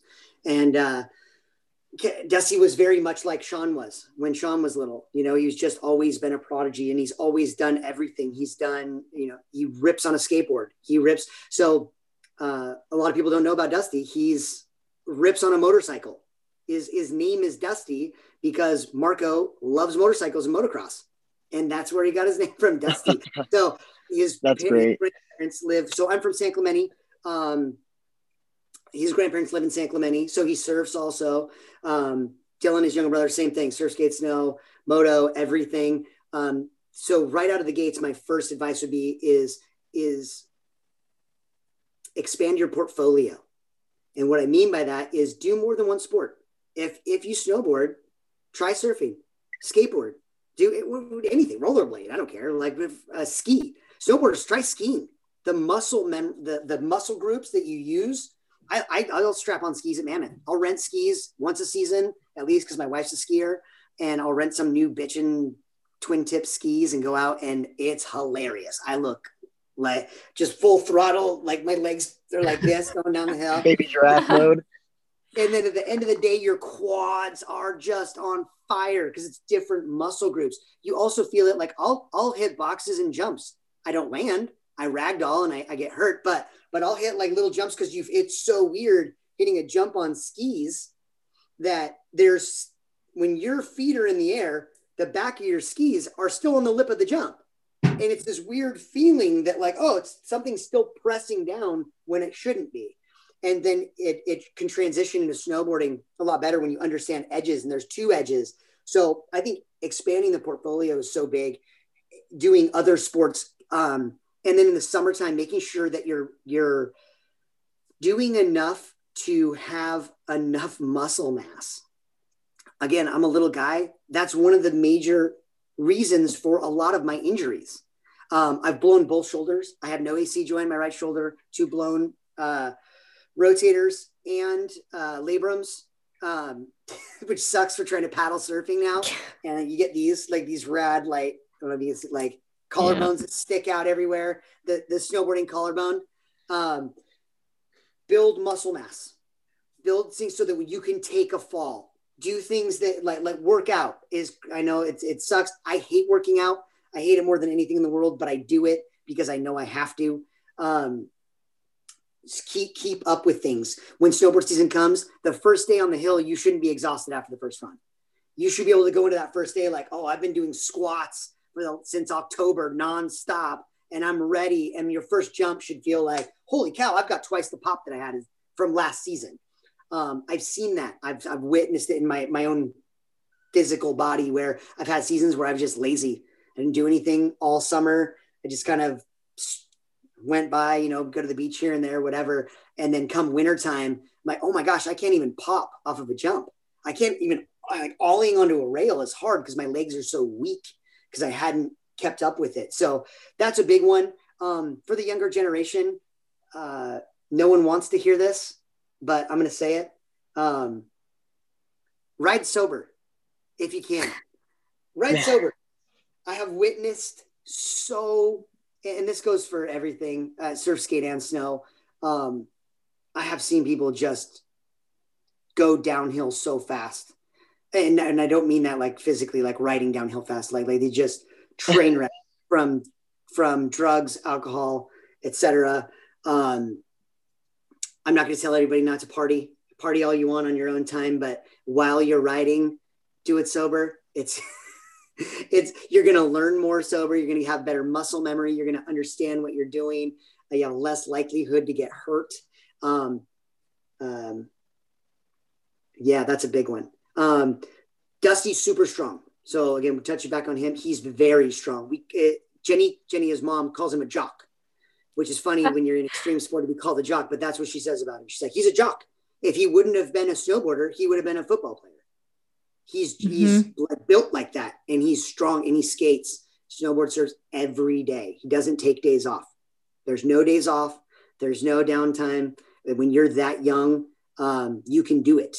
And you have different hormones back then. I would kill to have the testosterone that I had when I was 18 years old now. Right? and less injuries. The next thing, and I hope this one sinks in, learn your tricks, progress progressively. I see a lot of, and this happens, I've ridden chairlifts with guys that love to boast like, oh yeah, I'm working on double backflips. I rode a chairlift with a guy, and I hope he's not listening because I'm going to throw him under the bus. I rode a chairlift with a guy last season that told me he was working on doubles. I rode with this guy for about 3 or 4 runs because I'm like, okay, this guy's talking about, he's talking about himself on the chairlift. I want to see how good of a rider he is. He's boasting. He's peacocking. So telling me he's working on doubles. I'm like, okay, cool. You must be a ripper. Let's see how much you rip. And he could barely do a clean 3. His 3 off of a small jump was sloppy, no grab. So this guy's talking about doubles. He's talking about, oh yeah, I'm going up to Mammoth this weekend because the jumps are bigger and I can work on doubles, but he couldn't do a clean 3. And I see a lot of that. I see a lot of that in snowboarding, especially in Southern California. I can speak for guys that are trying to do flips and trying to do different things without having the foundation of those tricks. Learn a 3. Now, once you've learned a 3, you better have all your grabs before you do a 5. You better be able to do it nose, 3 with a nose grab, a tail grab, Indy, melon, like truck driver, that thing. Do every grab you can. Do it blindfolded before you move to a 5. And now, once you've done a 5, same progression to a 7, to a 9, etc. Like, learn your tricks, because what you see that's really funny, you see lines, right?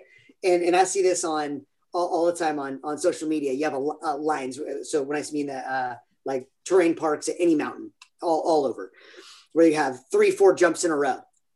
And it's like, okay, you just landed switch. You did a 5, but you can't do a cab 5. You can't spin cab. So they'll land 5 and then turn it around. So land and then wash around a regular, because the next jump, they can't go to the next jump switch. So because they haven't learned those progressions enough, or like, oh, I can do a back 9, but I can't do a switch back 3. So get your foundations down before you do it. Learn a lip slide before you try a backside 270 onto a rail. I see that too. I've seen guys at Bear Mountain that are trying 270s onto rails that can't do a regular board slide clean.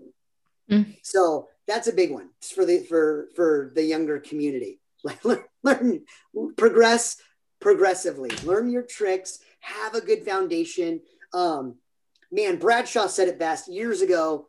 Bradshaw was doing I don't even remember where the interview was, but I just love that he said, he's like, if I do a trick one time, I don't know that trick.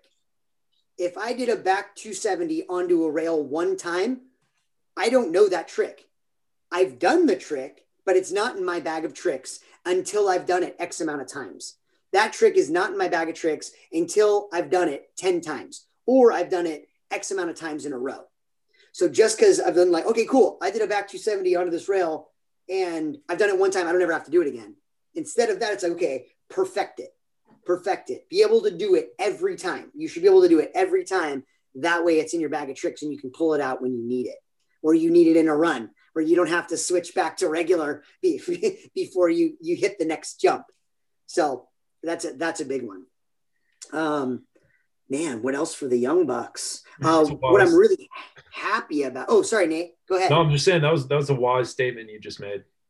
Yeah, I think a lot of people overlook that, and I think it's definitely important to touch on that. And really, progression is key, of course, but you gotta progress wisely and in a timely manner, I guess. You don't run before you walk. Exactly. You gotta crawl, stand up, walk, then run. And that's so big. And it's amazing what that will do to your style. That your style changes so much when you've got to that level. So what I've seen and I'm happy with was there was this battle for corks for the last X amount of years, right? After the double, then it was the triple. Then, Mark came out and did triple. Then it was, Torstein and the whole crew was like triple. And that's all contests were. And then it was like, okay, now who's going to bring the quad? And then, then it was like the battle between Max and Marcus Cleveland for the quads, right? And I'm really happy to see that after the quad been done, that the younger generation is going, okay, that's enough. It's lame. Because it kind of is. It's not lame. If you can do a quad, God bless you. That's freaking awesome. That level is insane. But what I'm really liking is the regression for progression. So instead of working on quads now, I'm seeing the guys doing doubles more clean, doing better doubles. So going back to, and this is one that I think I've even heard Dusty say, is instead of like F and I'm not going to do quads anymore. It's just like, hey, I'm going to go not even triples. I'm going to do doubles, but they're going to be rad. So I'm going to off axis. So that first rotation, I'm going to be, whatever. I'm going to grab melon. I'm coming over the shoulder. Now that second rotation, I'm going to tweak out. I'm going to let go, grab here and rotate the other way for a double. I think that's the coolest thing in the world. I love that style. I love that front side cork melon that then gets pulled out into a method that in the second rotation. That is the sexiest thing in the world to me. I think that's so cool. You can't do that without a foundation. You can't turn, You can't go from an indie to a method when you've already rotated 540 degrees and you're into your second flip without having that foundation and it being clean. So when you watch guys like Dusty now, that like it looks effortless.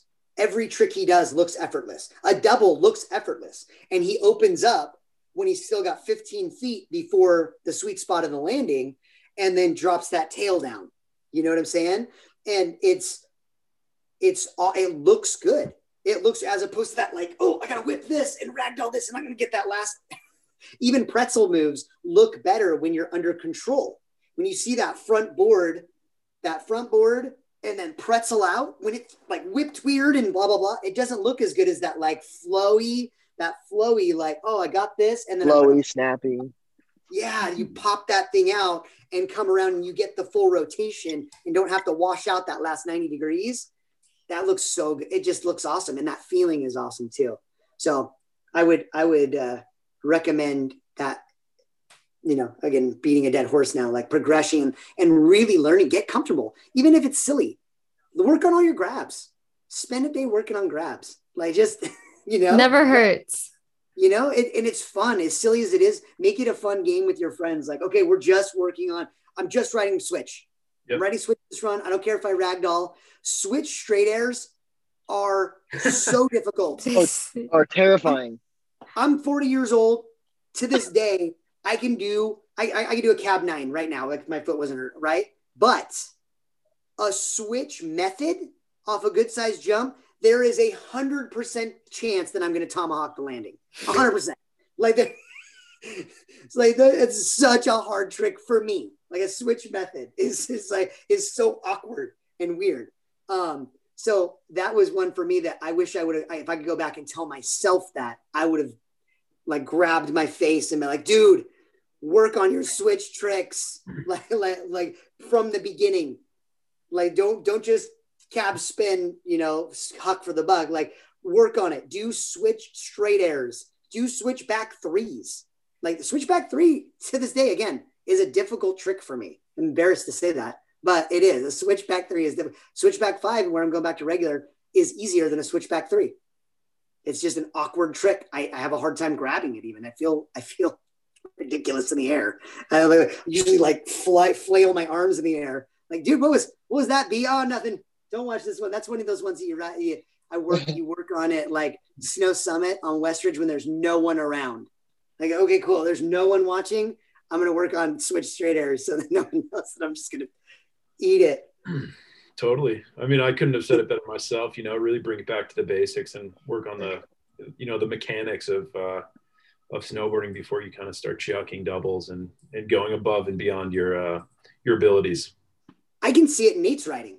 Like, I mean, prior to this, when I got a few seconds to talk to Nate, I told him I'm a fan. I love the way you ride, man. It flows so well. It looks effortless. And I don't think I've ever seen you actually like have to like whip something around or last second, get that last 90 degrees to get that last part of a rotation. It looks so effortless. And that's what I like. I'll follow Instagram people that have that. You know, one of the cleanest riders in my opinion of all time is Torstein. Mm-hmm. Torstein, like everything he does looks effortless. And it's just, there's this flow to it. And it's amazing to watch. I love that. I love seeing that more than I like seeing the whippers. I fully agree, dude. And I do appreciate that. That definitely means a lot. I have a question.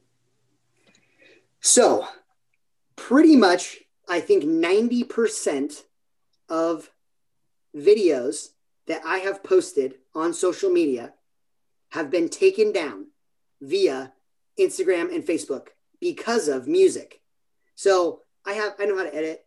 I can make little snowboard videos and blah, blah, blah. And I've been writing for so long, I can throw old stuff together, just like it runs together. If you go to my Instagram page right now, like you can't see 90% of the stuff that I posted because they've taken it down because of music. How the heck are all the young bucks, and maybe you can touch on this, Nate or Jarrett, like even Mountain Vibes, how do you post a video on social media with music on it and it not get flagged and taken down within the first day? So I know that there's a lot of people tend to have a lot of issues with that nowadays so I can touch on how I do it. I use Reels. They've come up with this new way to post videos where it's a reel, and it can be up to 30 seconds. That's my understanding. And then from there, within the app itself, you can incorporate music that's been accepted by Instagram to use. Okay. I honestly, I haven't looked into it. It's available for me to use, so that's all I know. I don't know if Emily or Jared, you can touch on it more so, but that's how I've had the Yeah. And I know with Mountain Vibes too, because obviously we post a ton of different videos with like every kind of music across the board. I know that we do get flagged like within the first, I would say like 30 seconds to minute of us posting it, it flags the music. But then when we get the notification saying, hey, your content is flagged because of this music, if this was a mistake, you can tell us. And so we always just go through and you just click that little notification and then you say, yeah, I'm allowed to use this music. And then you just have to, type out your name, and then you hit submit and it reposts. So that's what we've been doing. I'll even get flagged on stuff that I posted like 5 years ago. Yeah. No exaggeration. I'll get like a notification from Instagram, and it's like a video literally that I posted 5 years ago. And it's, I like 80s music. You know that, Emily. I love 80s pop. And I think it was like, this is a recent one that I posted a long time ago. The song was, that groove is in the heart. Yes. Groove is in the heart by Delight. I had that music on there. It goes great with the way that I snowboard. The 80s music works with it. So I put that on, and then I posted that video a long time ago. And I just got a notification recently that like, hey, this goes against regulation. You're using music from Sony that you don't have rights to. And they blocked it. And then I had another one with, the "You Spin Me Right Round, Baby, Right Round." Same thing, flagged. Walking on Sunshine, Katrina and the Waves, flagged. But then I see videos, I follow all the snowboard companies, and every day they've got music. Now, a lot of the new music, I don't care for. Let's touch on that. It probably just depends how intense their copyright is. I actually had this thought, like, I don't care for mumble rap. I'm an old man. Remember? So a lot of the videos that I see nowadays are, the young guys with the mumble rap on. I'm like, well, maybe this stuff doesn't get flagged because it's new music or something like that. And all the stuff I post is old music. So I was trying to figure out what the loophole was of that. Now, going back to Dogger, Nate, like, dude, those old Mac Dog videos, the greatest soundtracks for snowboarding of all time. I fully agree. Hands down. And those songs to this day resonate. Like, even like, man, remember True Life, Nate? Yeah, I was just going to bring up, it might be Devin Walsh. Yeah, Devin always wrote 80s stuff too. Devin was in that video, he had Souls of Mischief. And I think it was like 93 Till Infinity. And that song is like still my favorite song. That's a legendary song. I have that in my snowboard playlist that I have. I have that song on my playlist. Yeah. Yeah, he would, prior to that, he'd always did like 80s tracks and stuff. I love Devin. He is the greatest. In True Life, the opening track for that was Outkast. Bombs Over Baghdad. And they like the way they lined the way they lined up the beats with everyone's tricks was insane. Those videos were edited. Like, go back and watch the opener of True Life, that international underground thunderbounce when I south the pound, and it's like every downbeat is like someone landing a rail, hitting a jump, blah blah blah. Like he edited it so well, and then even going to like JP's part in it might have even been in True Life. It was in one of the forum videos. JP had what's that song? It's a hip hop song. But they lined it up. The downbeat for the entire song was every landing. So they edited it so perfect that every time he landed was boom, boom. They timed it. And it was, they made the best videos back then. And it made sense. And that music made sense for the way that it worked. And even they would edit things where it was like, if there was a scratch in a song, like a wick, like someone was spinning and then they'd bring them back and then spin it again. Yeah. And then now the stuff that I see nowadays is just rubbish.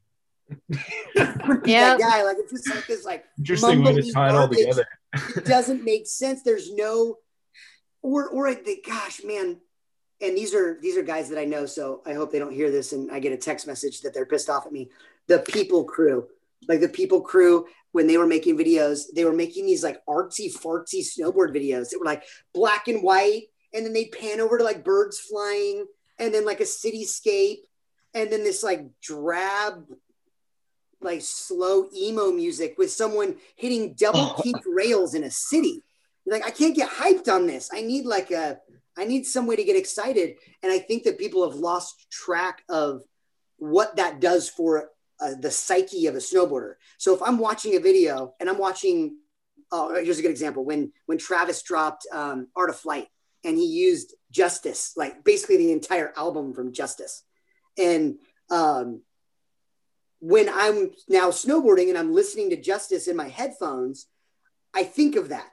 It's brought me back there, and I think of Travis like going crazy in Jackson Hole, and I'm like, it puts me in that mental game, and it's part of that, and it's amazing what that does to your psyche. I've even had it where Mamba's known me for forever, and and he knows that I'm a spaz, and with music, and before we hit a jump, he will tell me what to put on, no exaggeration. So we'll get to the top, like lined up to hit a big kicker, like a 60-footer or something. And he'll have already hit it. I'm like, okay, what's my speed? What are my speed? And he's like, he'll tell me what song to put on.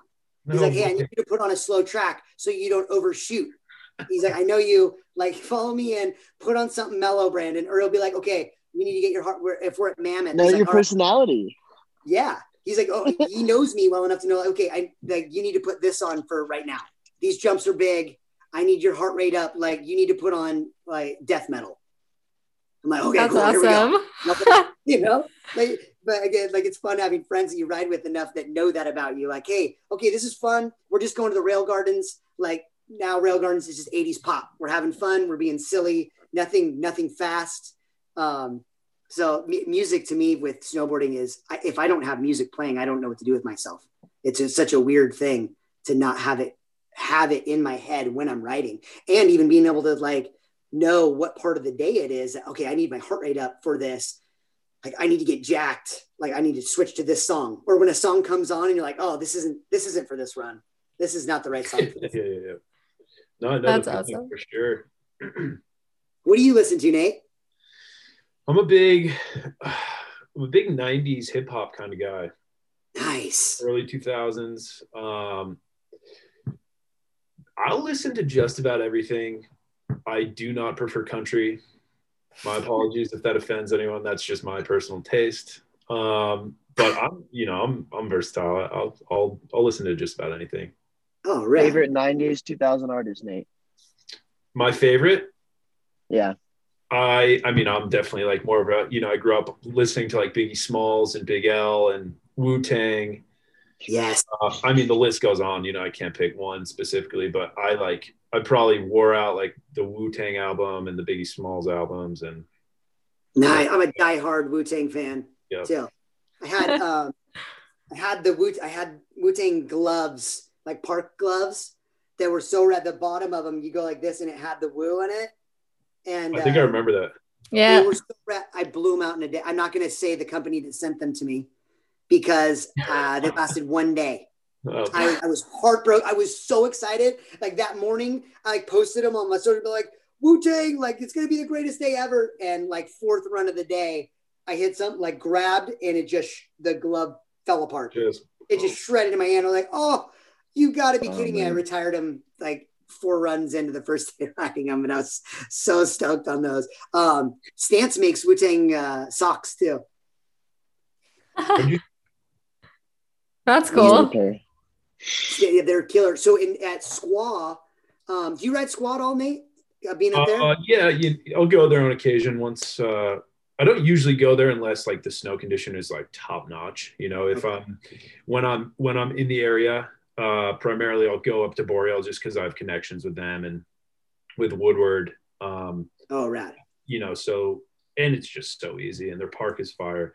Yeah. But with that being said, I mean, I think Squaw is like such an awesome mountain. It's huge. There's so much different terrain there. We used to have back. So again, this has been like 99 or 2000 or something. We had at Squaw, they had next to the, now I haven't been there in years, so that things could have changed. But back then there's a park staff shack. So the main park staff shack, and then a half pipe. Mm-hmm. And at night you could hike the half pipe. And we had CDs back then. There was no digital music yet. So we had a 5-disc changer in the park staff shack, and there was only 5 CDs in it. And it was like Wu-Tang, Jurassic 5, but it was all like that old 90s hip hop. It was early Outkast, and that's all that was in there. And so any night that you wanted to hike the pipe, that was it. Like that was the music that you listened to. And then, so that music still brings me back to this day, you know, talking about music. Like if I hear J5, if I hear old Outkast, it immediately takes me back 20 years ago, like hiking the pipe at night at Squaw, listening to that music and with like that crew of people. And I can still see their faces. And it's just so rad that music can do that, you know, to this day. Like, you know, I told you I'm a diehard Jamie Lynn fan. Jamie Lynn was my hero growing up. Jamie had a part in a Dogger, like one of the first Dogger videos, to Lagwagon, a song called Violins by Lagwagon that quickly became my favorite song. And again, to this day, I haven't watched that video part in over 20 years. And to this day, if you put on Violins by Lagwagon right now, I can see that video part in my head. I can see every trick. I can see the perfect method. Because if anybody in snowboarding ever of all time, and this has been an argument I've seen on different chat boards and stuff, the greatest method of all time is Jamie Lynn, hands down. I'll go to bat with anybody about that. He has the best, the perfect method, the way it's supposed to be done. Perfect. I mean, it is pretty good. I'm not gonna argue with that. Brandon, I do want to say, you know, it's been super awesome chatting with you about your snowboarding career, your epic stories of growing up in the heyday of snowboarding, and all of your insight for the younger generation. So I can speak for all of us. We really do appreciate you coming onto our podcast. I want to ask, do you have any closing statements, any thank yous to throw out? Oh God, a thank you list would put us on here for another hour or two. Thank you guys so much for having me. I'm elated to still be even involved at all in the sport. I can't tell you how much it means to me just to even be getting older and still be, I'm not relevant anymore. I don't want to say relevant, but like just to be included in the sport still and be around it and get to witness it and have the opportunity to have this conversation, have the opportunities to go to the Mountain Vibes events, spend time with guys like Jarrett and Emily and everybody else. Is really awesome, man. It's keeping me young without snowboarding and surfing and skating and the younger generation. I don't know. I'd probably just be building stuff in the garage. I'd just be doing carpentry. Like it's, I mean, it's the only thing keeping me young. And thank you snowboarding. Thank you for keeping me around. And thank you for being a part of it. Thank you, snowboarding. No doubt about that. Sweet. So for all the listeners, be sure to stay tuned for our next episode. It's going to be another good one. We'll be airing episodes on the first and the third Friday of every month.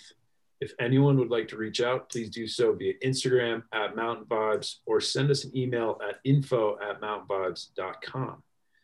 We always enjoy hearing from you. That's all we have for today's episode. Now be safe, be happy, and go outside.